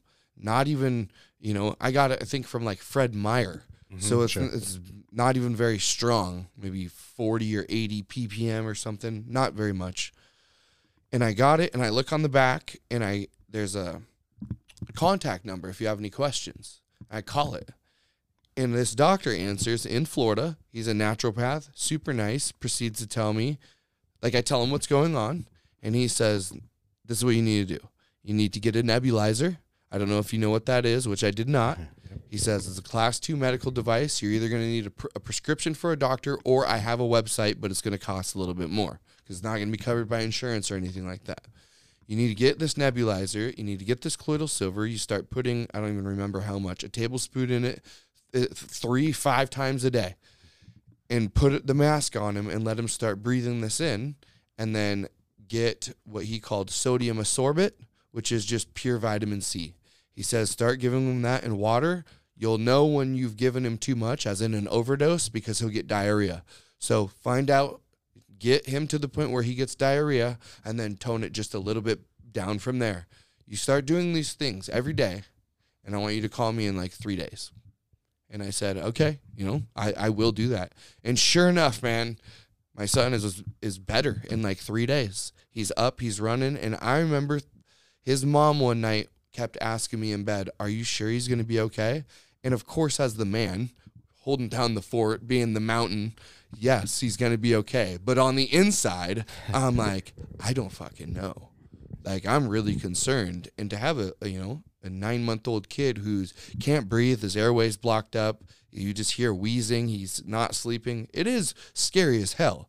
Sure. But long story short, we healed him due to natural remedies that anyone can use, anyone can find. So to see that you have it, even with shungite water, it's like, man. You can make it yourself. I've used colloidal silver for I don't even know how long, a couple decades now at least. Okay. A long time, and I do make it with shungite water, and all that matters. And then we make it on the nano-sized particle level. I won't bore you on how it's all done, but that's a thing too. Colloidal silver is fantastic. We've been nebulizing for any kind of lung issues. I don't care if it's the drama that we all just went through for a few years, all that BS or whatever. Yeah, I'm not going to get into all that. But you can, and just your everyday things, you can do that. You can put it on not just the beehives like I mentioned, but topically on yourself as well. There's a lot of things you can do, and you can dry it. And so, colloidal silver is fantastic healing tool. Yeah. And animals too. So if you have eye problems, put it in your eyes, especially ours. It's a nano-sized particle. You're not going to feel the silver, and it's not big enough to have an issue there. It takes care of funguses, bacterias, all sorts of things. It's the silver. Yeah, pure silver. The silver bullet has something to it. And there's a reason we have our shungite water beads we were talking about earlier wrapped with pure silver, because it does. And there's a reason back in the day on other pandemics and things, the wealthy people lived, because what were they drinking out of? Silver cups and vessels and things. They were lined with that, or solid silver, and that was killing the bad stuff in the water, so they were getting better water, whether they knew it or not. But silver is definitely a thing, and that's why on our cosmic silver shungite, I call it, I actually tumble shungite nuggets in a hexagon-shaped tumbler, that's not random, for 3 days, that's not random either, in this back room, with thousands of little tiny silver bars. That's our tumbling medium. So I'm talking about a rock tumbler, for those that don't know. And usually it polishes rocks. In this case, it transfers silver particles onto the shungite, and that's what we call cosmic silver shungite. And the energy boost that does to it is mind-blowing. And again, we get, I don't know how many doctors come in here testing this stuff, and they'll call BS on it, and some use just muscle testing or energy testing, some have pendulums. There's lots of ways of doing it. They'll have, long story short, when they leave, they have fistfuls of the stuff. Wow. Because of how strong and how it responds to them. And again, they'll come at, question everything. I say that to everybody listening too. Do your own research, try your stuff, and then when you have that aha moment, just continue with your realization. And then it gets stronger too. So even if, and actually that colloidal silver is right outside the door here in little jars. Wow. So if you have that, then hold on to it. Imagine your intention you want it to do. In this case, heal your boy. And then the kicker is, imagine, and again, we'll go with this example. Imagine him already healed, not healing. And that's a big deal. In my various energy training modalities I've had, I'll use Reiki for one example. Often, let's say I had a broken arm and I had a pile of Reiki. I'm going to make fun of all this, but it's all legit. if I had a pile of Reiki masters around me flinging their invisible energy at me, they're often taught, imagine the blood going there, imagine the bone mending and all of this. Remember, I'm a cheater, as I said, so I get to see. So then I would perceive, and yes, I get to see it then. Let's say the bone mending, and it was something other than that I was doing at the time, but for this conversation, I would see they were programming perpetual healing. Mm-hmm. They didn't know that, so I'm not dissing anybody. Kicking the can down the road. Yeah. Waiting for it to happen. There you go, because time's not a thing either. Right. So if they imagined, again, go back to my example of a broken arm, let's say, if they imagine my arm already healed, that's the energies you're affecting in the aura. Your physical body matches your energy body, not the opposite. Everybody's been telling me, I was getting through this stuff, that your energy body responds to that. I'm like, no, because then again, remember, I'm seeing this stuff, so I see your aura.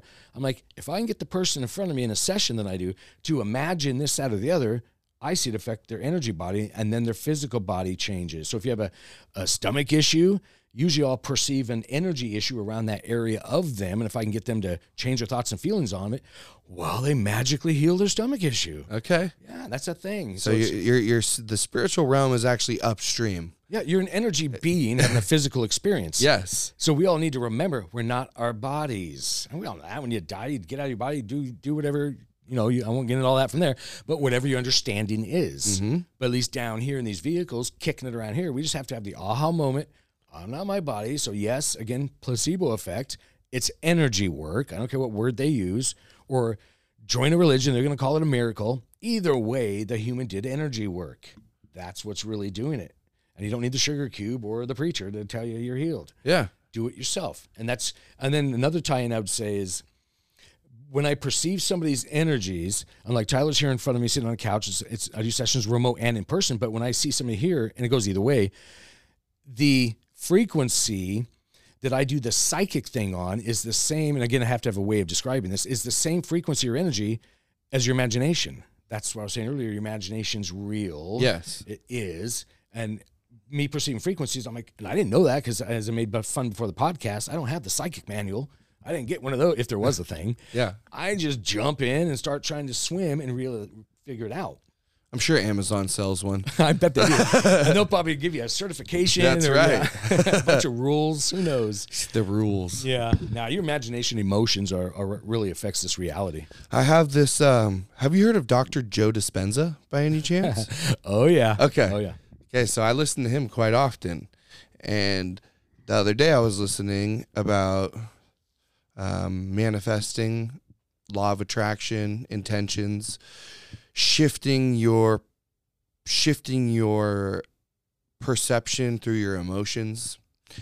And because time isn't a thing in the next realm up, or the sure, time is a thing by this artificial construct that humans use so that we can schedule shit out and plan things. But there isn't actually point A to point B. It's just always just point. It's just now, here all and now. the time. That's right. So when we meditate, what he was talking about is changing your reality, essentially, through in between your ears.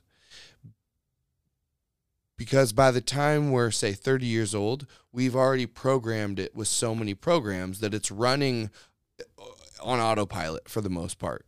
And then we have these triggers and these traumas that come up, and then we have these defense mechanisms, and we go through these loop cycles.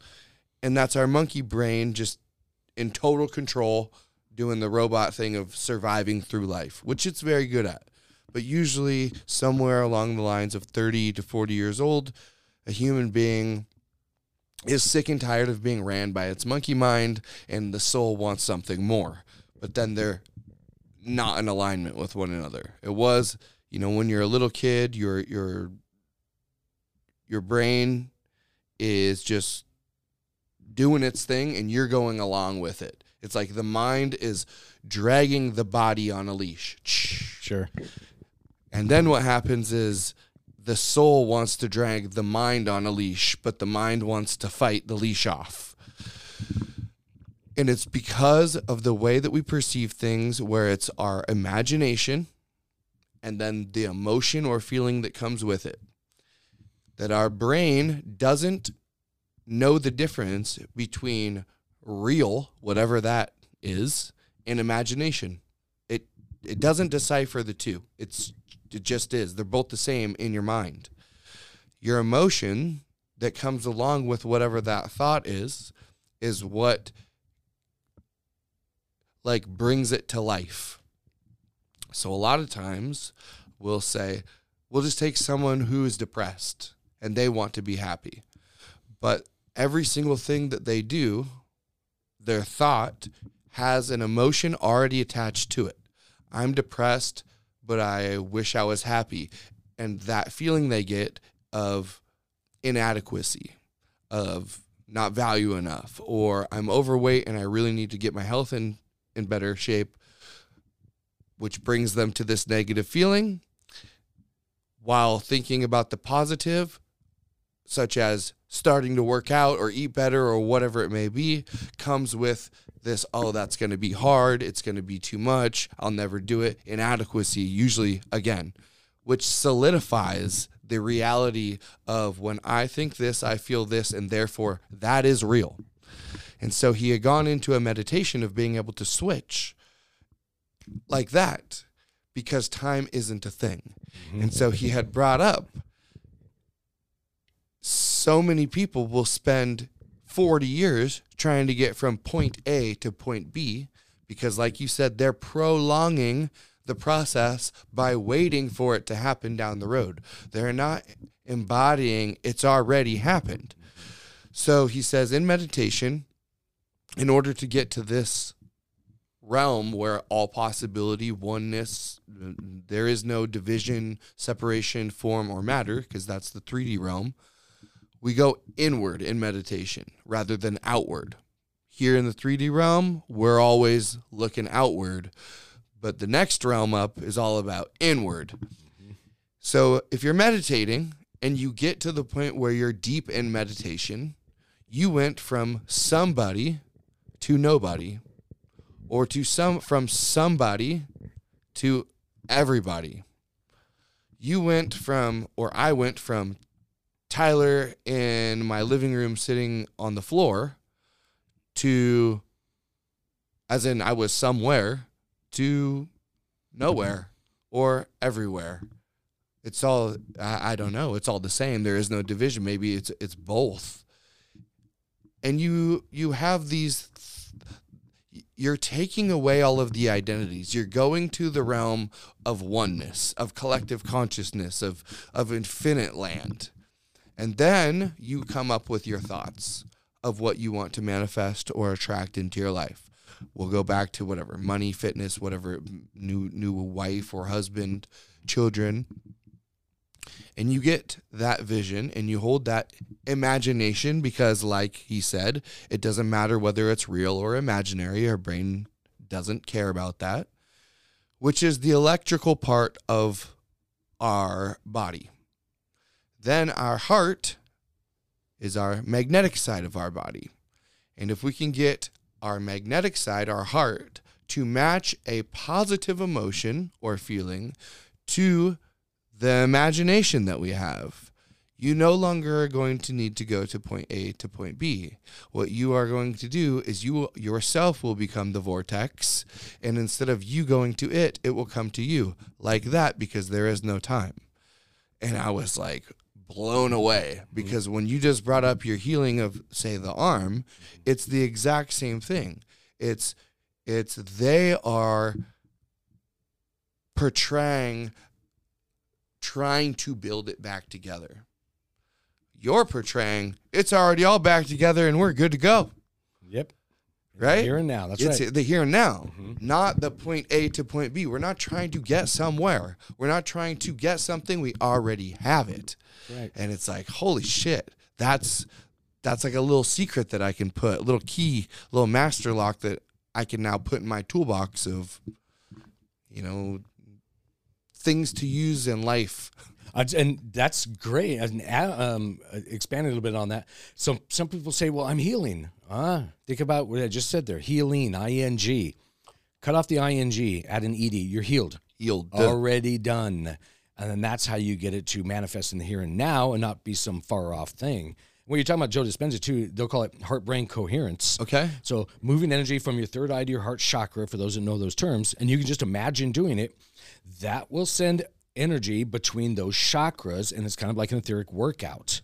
And you actually have 40,000 sensory neurites in around your heart chakra. You have a second brain in your chest, physically, literally do, and the doctors all know it. And once you know that, you can use it more, and that's that heart-brain coherence. So it's not, a special diet or a yoga pose, this, that, and the other. It's knowing it, having the aha moment, and then knowing, well, I'm going to imagine the energy moving from here to here, and then all of a sudden, you may get that ringing in your ear, which is you picking up on, other senses or frequencies in the environment.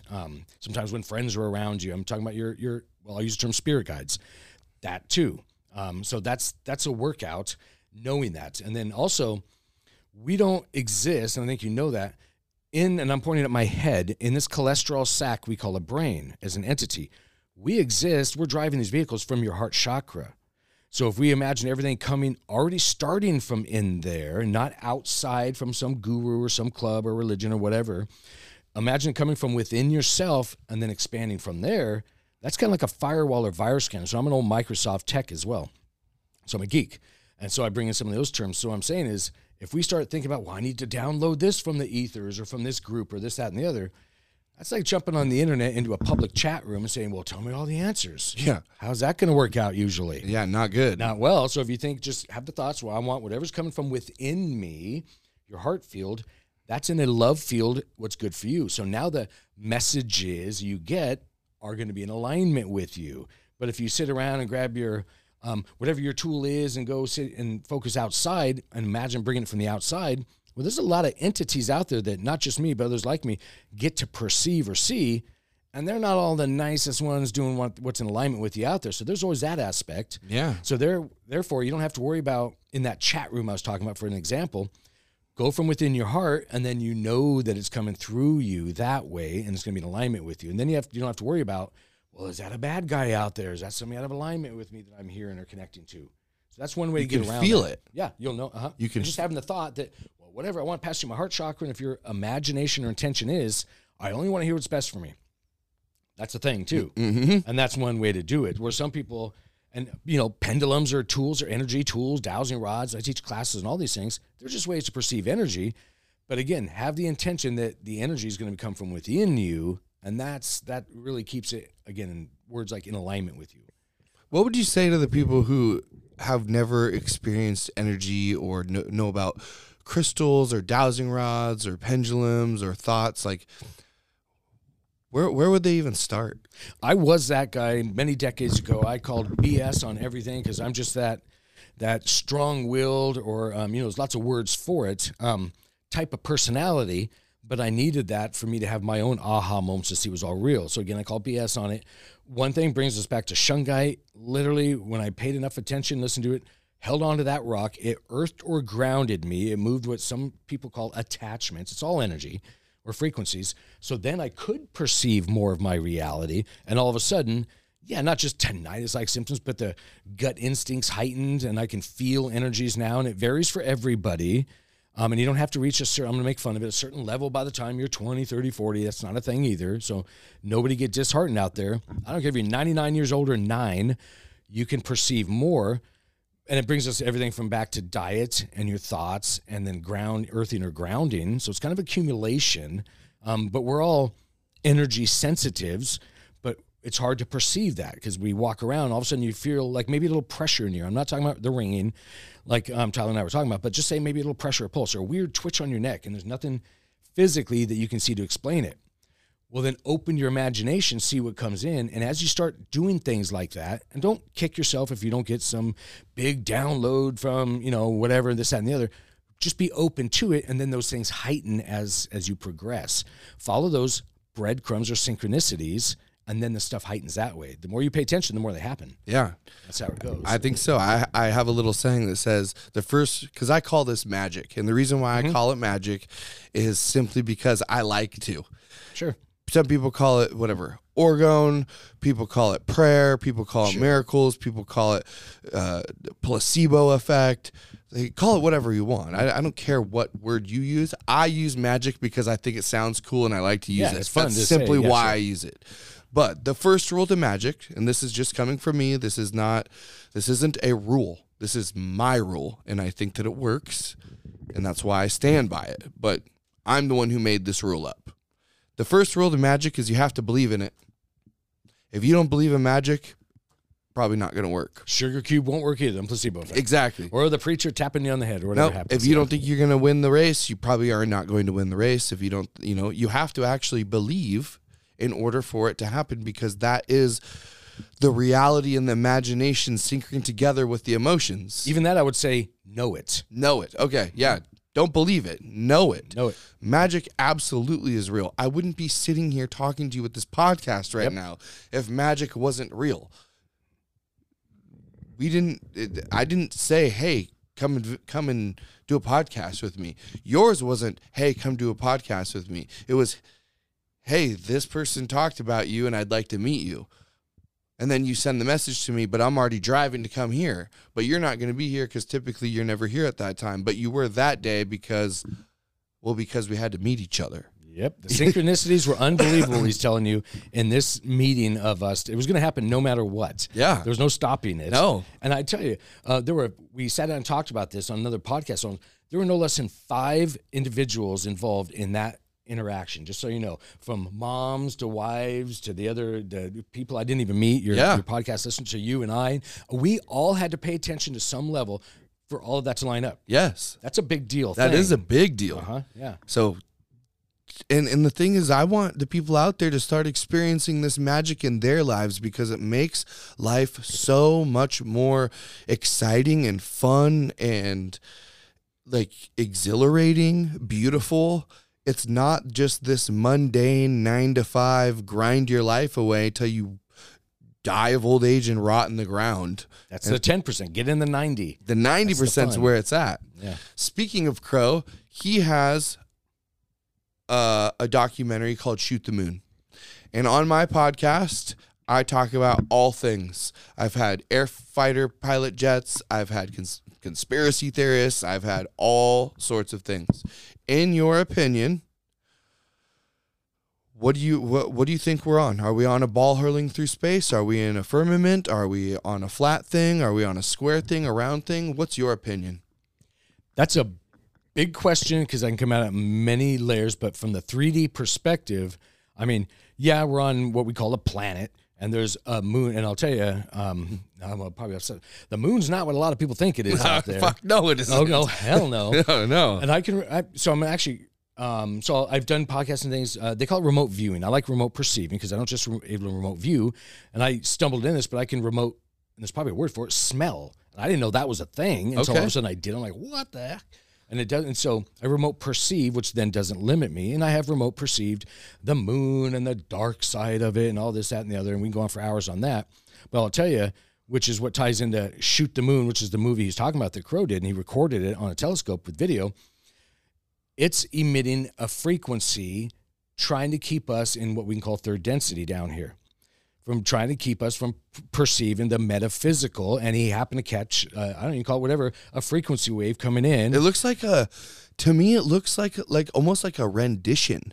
Like, sure. It's like if you were watching something on like a TV screen and then the screen had to rendition from the bottom up, like an old VHS or something like that.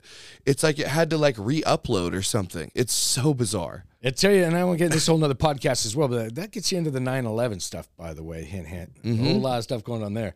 So, yes, they can do things like that, and it's all the play of frequency. And they've announced it, too. They can get certain water molecules and others within the atmosphere environment to respond to frequencies to generate images. So, yeah, they can make a UFO appear. They can make a whatever, blah, blah, blah. They can do all that kind of stuff. Yeah, their little Project Bluebeam they got set up for us. Exactly. And it's not chance that the moon, as we'll call it, is the only known object in the universe that is exactly orbit. And it does spin, of course, but it spins in perfect alignment with us, so it's always facing one way. Why don't we have pictures of the backside, but we have pictures of galaxies away? We can't. How many satellites have we sent past the moon they can turn around and look. Yeah. Okay. But they can't. Oh, but no, all of a sudden, and even so, it just bores me almost even. It's just so we should all just have those aha moments, question everything that Tyler and I are saying too. Look it up if you are, and then you'll have those realizations, or again, oh shit moments. Go, oh, and just think there's something more to it. And then just keep expanding, and you may stumble onto more stuff that we're not talking about. But yeah, you're answering. So there's a lot of stuff going on up there. There's a lot of entities up there. Yeah. What we call ETs down here. And we're up there. So I've seen all kinds of crazy stuff. We can get specific or be vague. You can go wherever you want, really. Yeah, I'm not shy. I don't have a filter or a sensor on this. I want the truth. And so I go around, and obviously on this, I'm well aware. I know you haven't gone up there. I haven't gone up there. Crow hasn't gone up there. It is simply speculation because we're not allowed to go to these things. We can't go to Antarctica. We can't go to the moon. We can't. There's all these rules that have been regulated to, us berry pickers down here who aren't a part of the big elite club are essentially in a zoo. We're in a captivity. It's a big limited reality, but it's limited. This is why I go back to the Truman Show.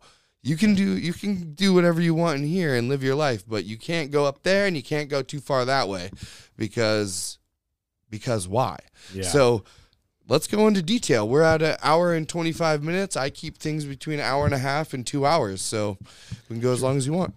And we got into a little bit about the UFO thing or the so I've got lots of firsthand experience on that. I mean, above the prison, I've got them when I was growing up, and before I was into the woo-woo stuff, in California, I'd see what we'll just use the term UFOs going underwater near Catalina Island. I'm like, what in the heck is that? That's not. And I was 15. I was a teenager up until I was, I don't know, a decade ago or so, driving up to the prison. It's a maximum security prison, middle of the day, by the way. Showing up for my session, and they call it the big yard where the people they keep changing the name of this, but the people that were incarcerated there were playing in the yard, and all of a sudden I'm driving up and I see a UFO hovering above the yard, and there was at least 300 inmates out there, tower guards and everything like that. Nobody responding to it. I'm still driving, and they're all moving. They're not like frozen or anything. I'm like, why is, and I knew the guy in the tower. These are all friends of mine. So I'm like, why is he just sitting there watching the guys in the yard? And then I look back up and start remote perceiving the craft, looking into it, and doing. All of a sudden, I feel a little, I don't know, it felt like as if you touched your tongue to a 9-volt battery, but my whole body. And then the craft started phasing out. It caught me looking at him. So I was already perceiving through my chakras or metaphysical senses, so I could see it, long story short, and others weren't. They had their oh shit moment when they go, oh, crazy guy coming up the hill in his truck sees us, and then they phased out. Okay. That was a thing too. Yeah. And I've seen lots of stuff at night there around the prison. Oh, heck, on 3D. I don't remember how many years ago they were talking about silent black helicopters and airplanes. That's a legit thing. They flew over our prison. I have it on video where I'd see a line of helicopters coming up and I could hear and see the two, but all of a sudden, and there are no lights on the middle one, and it got over me because I was a perimeter guard at the time, driving a vehicle around the outside of the prison, and all of a sudden they fly over, and it was an intentional thing on their part because I got film of all this, dead silent helicopter. Wow. There were no markings on it. I'm like, oh, I don't know. I'd probably heard it something like that years before on Coast to Coast at George Norrie, something or other. I'm like, oh, okay, that's interesting, but never had my own interaction with it. All of a sudden, I had one, and usually that story I drag out like 10 minutes, but we're limited. But that's a thing too. And as I realized it and just accepted it, more of that stuff would happen, and then I have more experiences because I thought, well, of course there's UFOs, and then wrap my head around it, and then I'd perceive more of them, and then I'd have clients come in and tell me their stories, and it goes even in the Sasquatch realms. I thought that was, well, I think, oh, sure, that could exist. Oh, no. Those are straight up trucking around out here. Yeah, and they're not trucking. They're all over the place. They're running, and told you some of those stories, I think, yesterday maybe. Yeah, sure. No, you didn't. I didn't get in. Oh, no. We got a minute. Well, I can tell me some Bigfoot stories. And I have actual, again, I thought when I first got in this, I thought, okay, well, I can imagine they're a being. Maybe I've heard everything story from they phase here and they're invisible, and some can see them, some can't. So I'm just trying to work all this through in my head. I'm open to anything. I was still an officer. I lived out in the, some people may know listening, I lived in Gold Bar, Washington, at the foot of the Cascade Mountains out here, so out in the boonies, no traffic lights for two cities, a little tiny town, driving to work. Literally, I saw one run across Highway 2. It was a couple hundred yards ahead of me, and I thought, and I'm like, I didn't know what it was. I knew it was really big. So I start to see, and I think, okay, well, and my sight was coming on, my vision, so my psychic senses. So I thought, okay, maybe it was on the, again, I'll make fun of it, the woo-woo levels. Maybe I was seeing it in spirit form, this, that, and the other. Oh, no. I look in my rearview mirror, cars pulling over, swerving behind me. They saw it, too, because I wasn't even responding to it. I was still going. I was crossed over. And in that area, again, some listeners may know, there's a little tiny steeple, little church that fits maybe 2 people. Yep, on the left-hand side. There you go. And that's how I can get my sizing, because he ran right behind that into a field. And there was no big experience. He didn't turn around and wave at me or anything like that. He just trucked into the field that was growing corn or something, because it was high stalks at the time. But I had the visual of that little steeple or church, so I knew how tall he was. And that's when I had my, oh my gosh, moment. It is that or the other. Mm-hmm. And then he ran off. I mentioned, I'm going to go quickly on this one. My dad's now in his, I don't know, I think he's 86. He didn't tell me until he was in his just hitting 80s that he wasn't just a Marine. He was in the NSA. He was straight up a spy, you can call it. And he gets into all his stories telling me all this. I didn't know it, so I was already in my 40s. He tells me about his story. He owns 40-something acres in Fort Jones, California. Remember, now he's in his 80s, so little old man just walking his private property with his eyes down on the road. So I'm getting the visual for this, looking for shiny rocks to pick up, to be honest. He crosses, and there's an old logging road on his property. He goes in this story and tells me about this, and I already know where he's going with this, but he doesn't have, because he's so old, he doesn't have the understanding of the word Bigfoot or Sasquatch. That's not a thing. He doesn't watch, what do they call it, Finding Sasquatch? What do they show? Not a thing for him. So he goes in this story, says, Derek, I don't know what to tell you. I walk around the corner, and he goes on to tell me it's, I don't know, maybe 50 feet ahead of him. There was a bunch of blackberry bushes. He starts to describe this thing, and it's a Sasquatch. He doesn't know it. Yeah. It's, I don't know, Derek, it's 8 or 9, 10 foot tall. It was covered with hair. I go, Dad. He goes, what? I go, me already thinking he was going to tell me, I saw a Bigfoot. No, he didn't get in all that. And he's a very conservative guy. Yeah. So he goes, I said, well, what was it doing? He goes, it's just eating berries. I'm like, is that all it was? Nothing else happened? He goes, well, it stood there for about a minute eating berries. He just stood, just standing there looking at it in awe. And then all of a sudden it turns around and faces him, because I guess it picks up on him. Yeah. They just stand there and stare at each other. He doesn't run off screaming or anything, because he knows he's not going anywhere fast. Right. He's in his 80s. He's 80s. You know, he's an ultra runner. He'd run 100-mile races throughout his life. But now he's 80s. Yeah. So he finishes the story and he says, well, it looked at me for about a minute. And he again describes it. And he describes a typical Sasquatch. And then it just leapt over the bushes and ran off. It took him 2 years after that experience to even mention it to me. In fact, it was my sister, who's a nurse.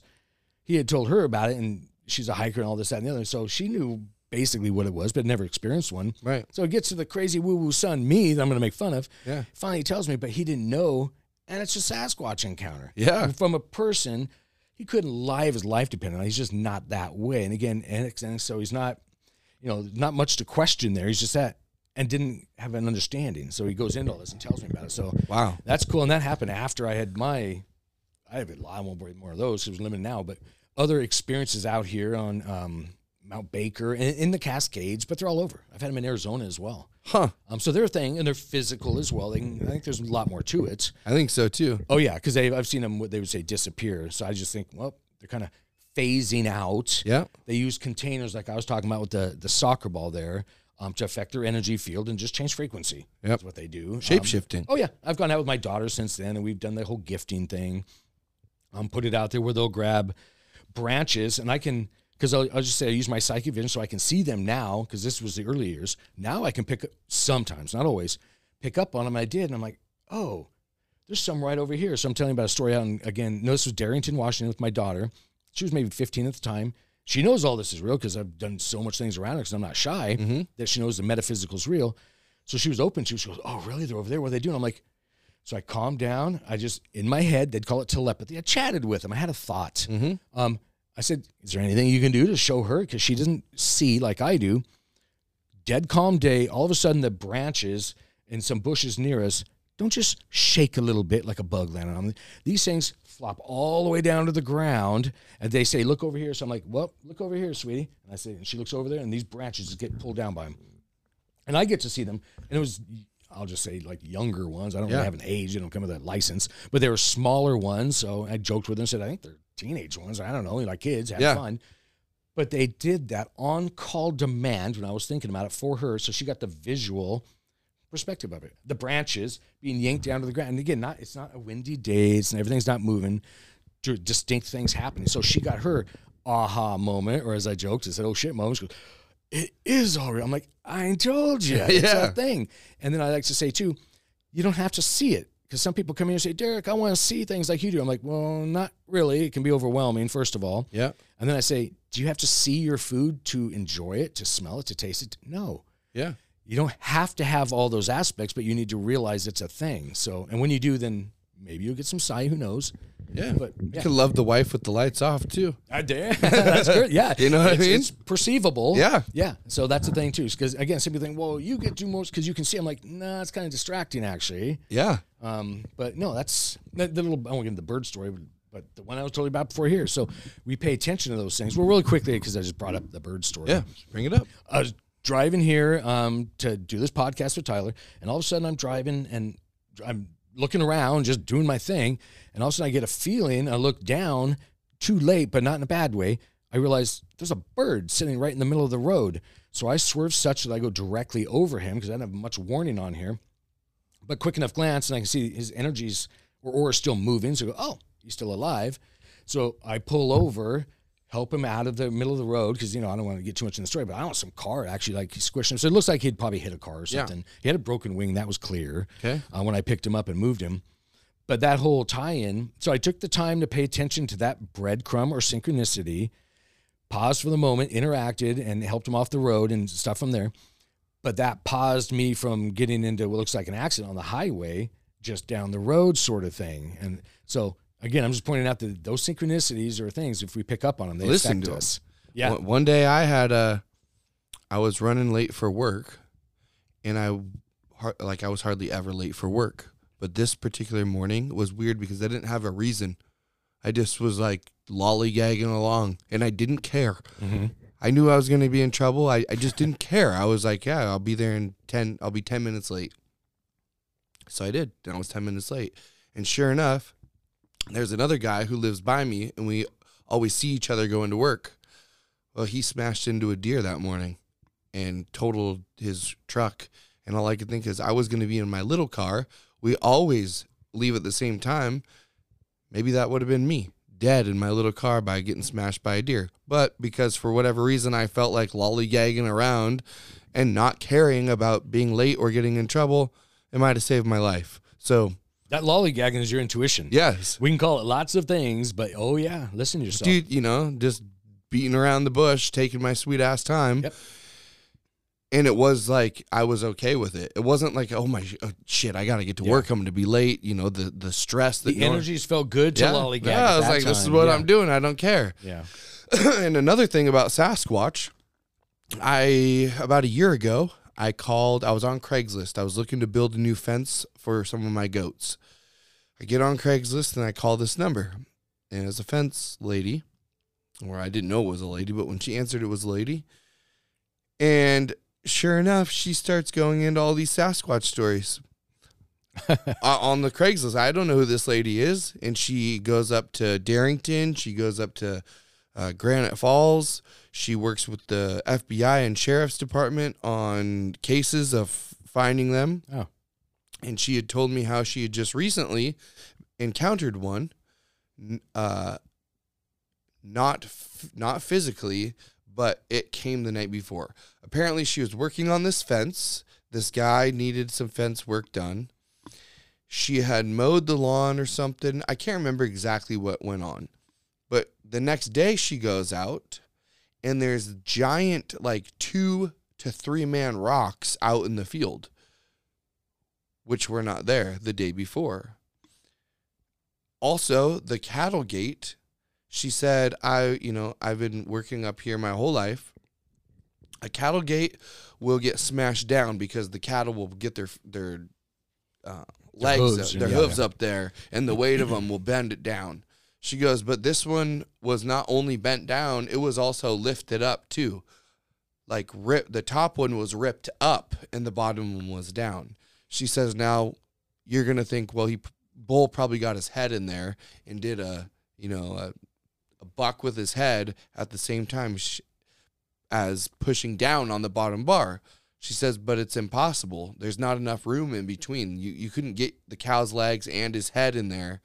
He would be stuck. And if you did manage to, he'd have no leverage to actually get enough to break the bar. She's like, the only thing that makes sense is the guy keeps telling me that there's some red hair. This one had red. Yeah, sure.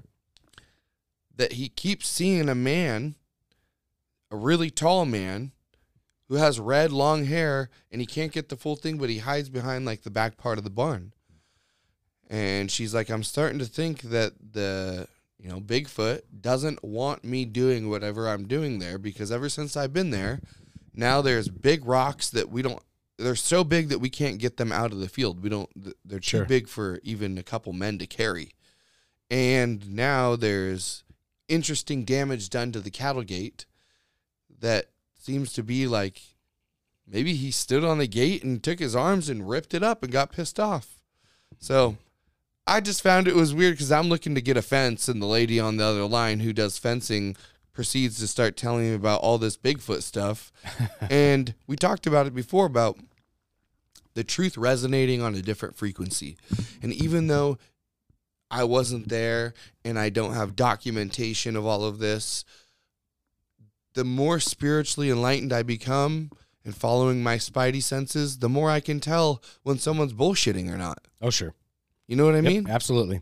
So, yeah. She didn't randomly just say that and you weren't chumming for it. No, I didn't even look for it. No, it's a synchronicity or breadcrumb. And yeah, and you didn't know we were going to talk about Bigfoot or Sasquatch today. And no, I'm only touching on the stories. But, I've talked with different tribal policemen around here that Sasquatch have run right through their events. Oh, shit. Oh, yeah, whole families of them just going through there. I'm like, yeah, there are 20, 30 people seeing them. They just make space and let them go. I'm like, yeah, you don't announce. I'm like, no, there are people, and they get into the whole story, and I'm like, they've been around forever. What do you think the reason is? We can have tigers and lions and gorillas and all this stuff, but we can't have Bigfoots.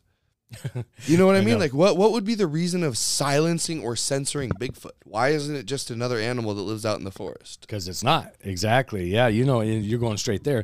It accesses, because I communicate with them too. And I'm not the only one, and technically anybody can, but they access their metaphysical senses. They use their chakras. That's how they can phase out or go invisible. They just change their energy field, and that's why I've gone out there in the whole smelling thing. You can smell them and see all kinds of things, and so anything you've seen on TV, it happens. It happens especially in this area, but all over, by the way, too. Even Louisiana when I was down there, and Arizona, where you couldn't find a tree within I don't know how many miles. There was one out there, and there's an officer friend of mine telling me, who wouldn't tell it to anybody else, but he knew I was into this stuff years ago. He'd get in the whole story of Derek, and basically tell me about a Sasquatch just running out near some hills or dunes going from A to B. Who the heck knows doing what? But you could see, because we were very familiar with that area, and one was a flight controller as well. He told me the stories that was out there in Prescott Valley. I'm trying to get as specific as I can for people. In Prescott Valley, Arizona, in that area, they would see them just, again, big beings covered with hair, and they didn't, they guessed they were Bigfoot. They didn't know. Yeah. Moving out there in the desert area.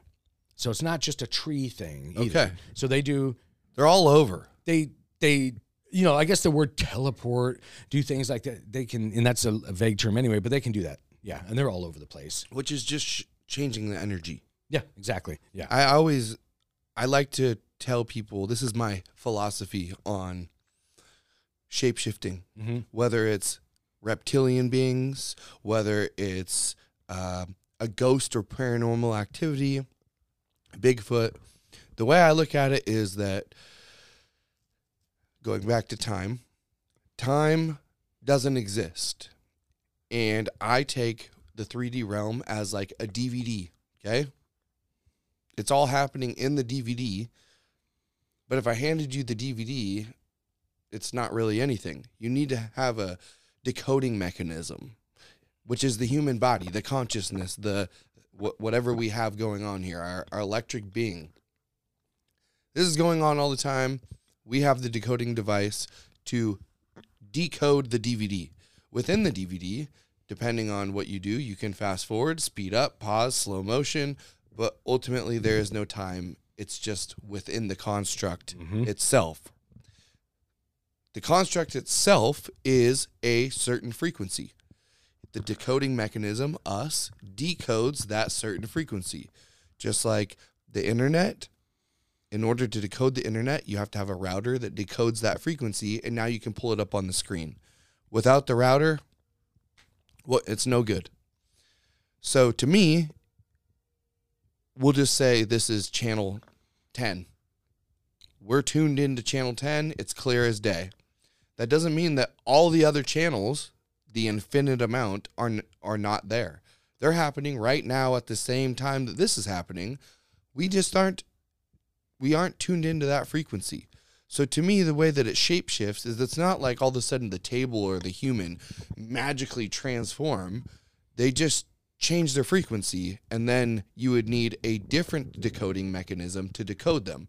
So it's like if we're listening to 99.9 on the radio and you're going through under a bridge and all of a sudden you hear a little Mexican music while you're listening to Led Zeppelin, what was that? It's the bleed through. It's the shapeshift. There was some frequencies that got intermingled, and you either decoded ones that you typically wouldn't be able to decode, or they came into a frequency that they typically wouldn't come into based upon the vibration around it.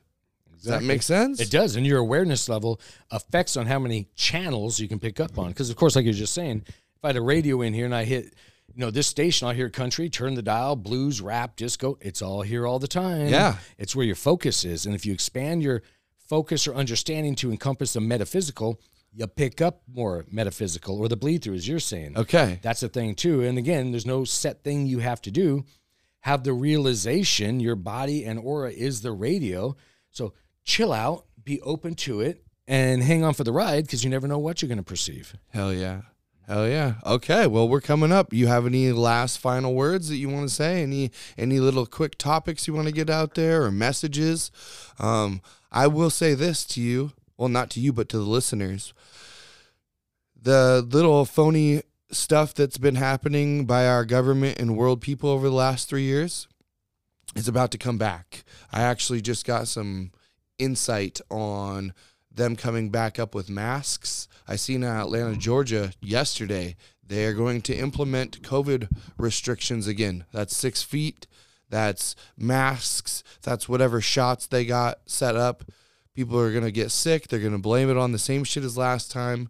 But you need to understand what graphene oxide is, what hydrogel is, how the BCI, the brain-computer interface, connects into the Internet of Things with the 5G towers. It's very important that you guys do not comply this next time, and it's coming. So get in touch with this 90% metaphysical. That's where your warrior spirit is honed. It's not in the five senses. It's your soul knowing that something isn't correct, and you were put here for a reason. You need to remember why you came here.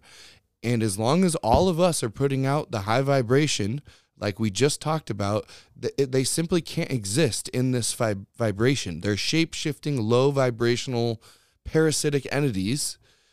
And as long as we don't comply, no lead needs to be slung, no people need to be lynched, no nothing. We can simply use our own convictions because of how powerful we are and say, no, thank you.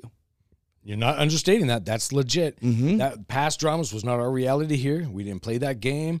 We're not getting any more. No. That's actual. Yeah. That's it. Mm-hmm. Okay, so if you guys like the podcast, make sure to send to your friends, your family, your loved ones. If you could subscribe to me, review me, like my stuff, share it on your social media platform. I know it's cliche and every single person says that, but it's true. We're under the thumb of algorithms right now. And if you like this and find this to be of value to your life, it's important that we all, pull our own weight and put forth the effort of sharing the message, because we know damn well the mainstream isn't going to share this message. They don't want you to know about the 90%. They don't want you to know about how powerful and special human beings are. So it's up to us to combat it, just like I talk about in jiu-jitsu. It's infinite moves and infinite counters, which means infinite problems and infinite solutions. So rather than getting hung up on the problems, let's take a deep breath, relax, and get into our intuition and come up with solutions to combat the weapons that are being used against us. Matter of fact, I have a little weapon that I just gifted to Derek, when I came here, and no, it's not a weapon of a firearm or an edged blade. There's other weapons that can be used in this world too. And some of them are magical weapons. Some of them are using energy that you can't actually, well, maybe you can, but I personally can't see. I can only feel it. And those are good tools because violence isn't the answer. As someone who trains violence every single week, I'm telling you, it's not the way. You don't get to have a peace, loving, harmonious, syncretism with Mother Earth when it's full of hatred and violence and low vibrational stuff. So if you want to live in a world where we all get along, we're all brothers and sisters, we love thy neighbor, we trust everyone, it's a harmonious, thriving planet, all we got to do is follow our heart. And I truly believe within 5 to 10 years, if we all play our part, this world can be more beautiful and more amazing and special than we could have ever dreamed of. And it could happen sooner than we even imagine, as long as we come together. So with that being said, I'll see you guys next week. Later, guys.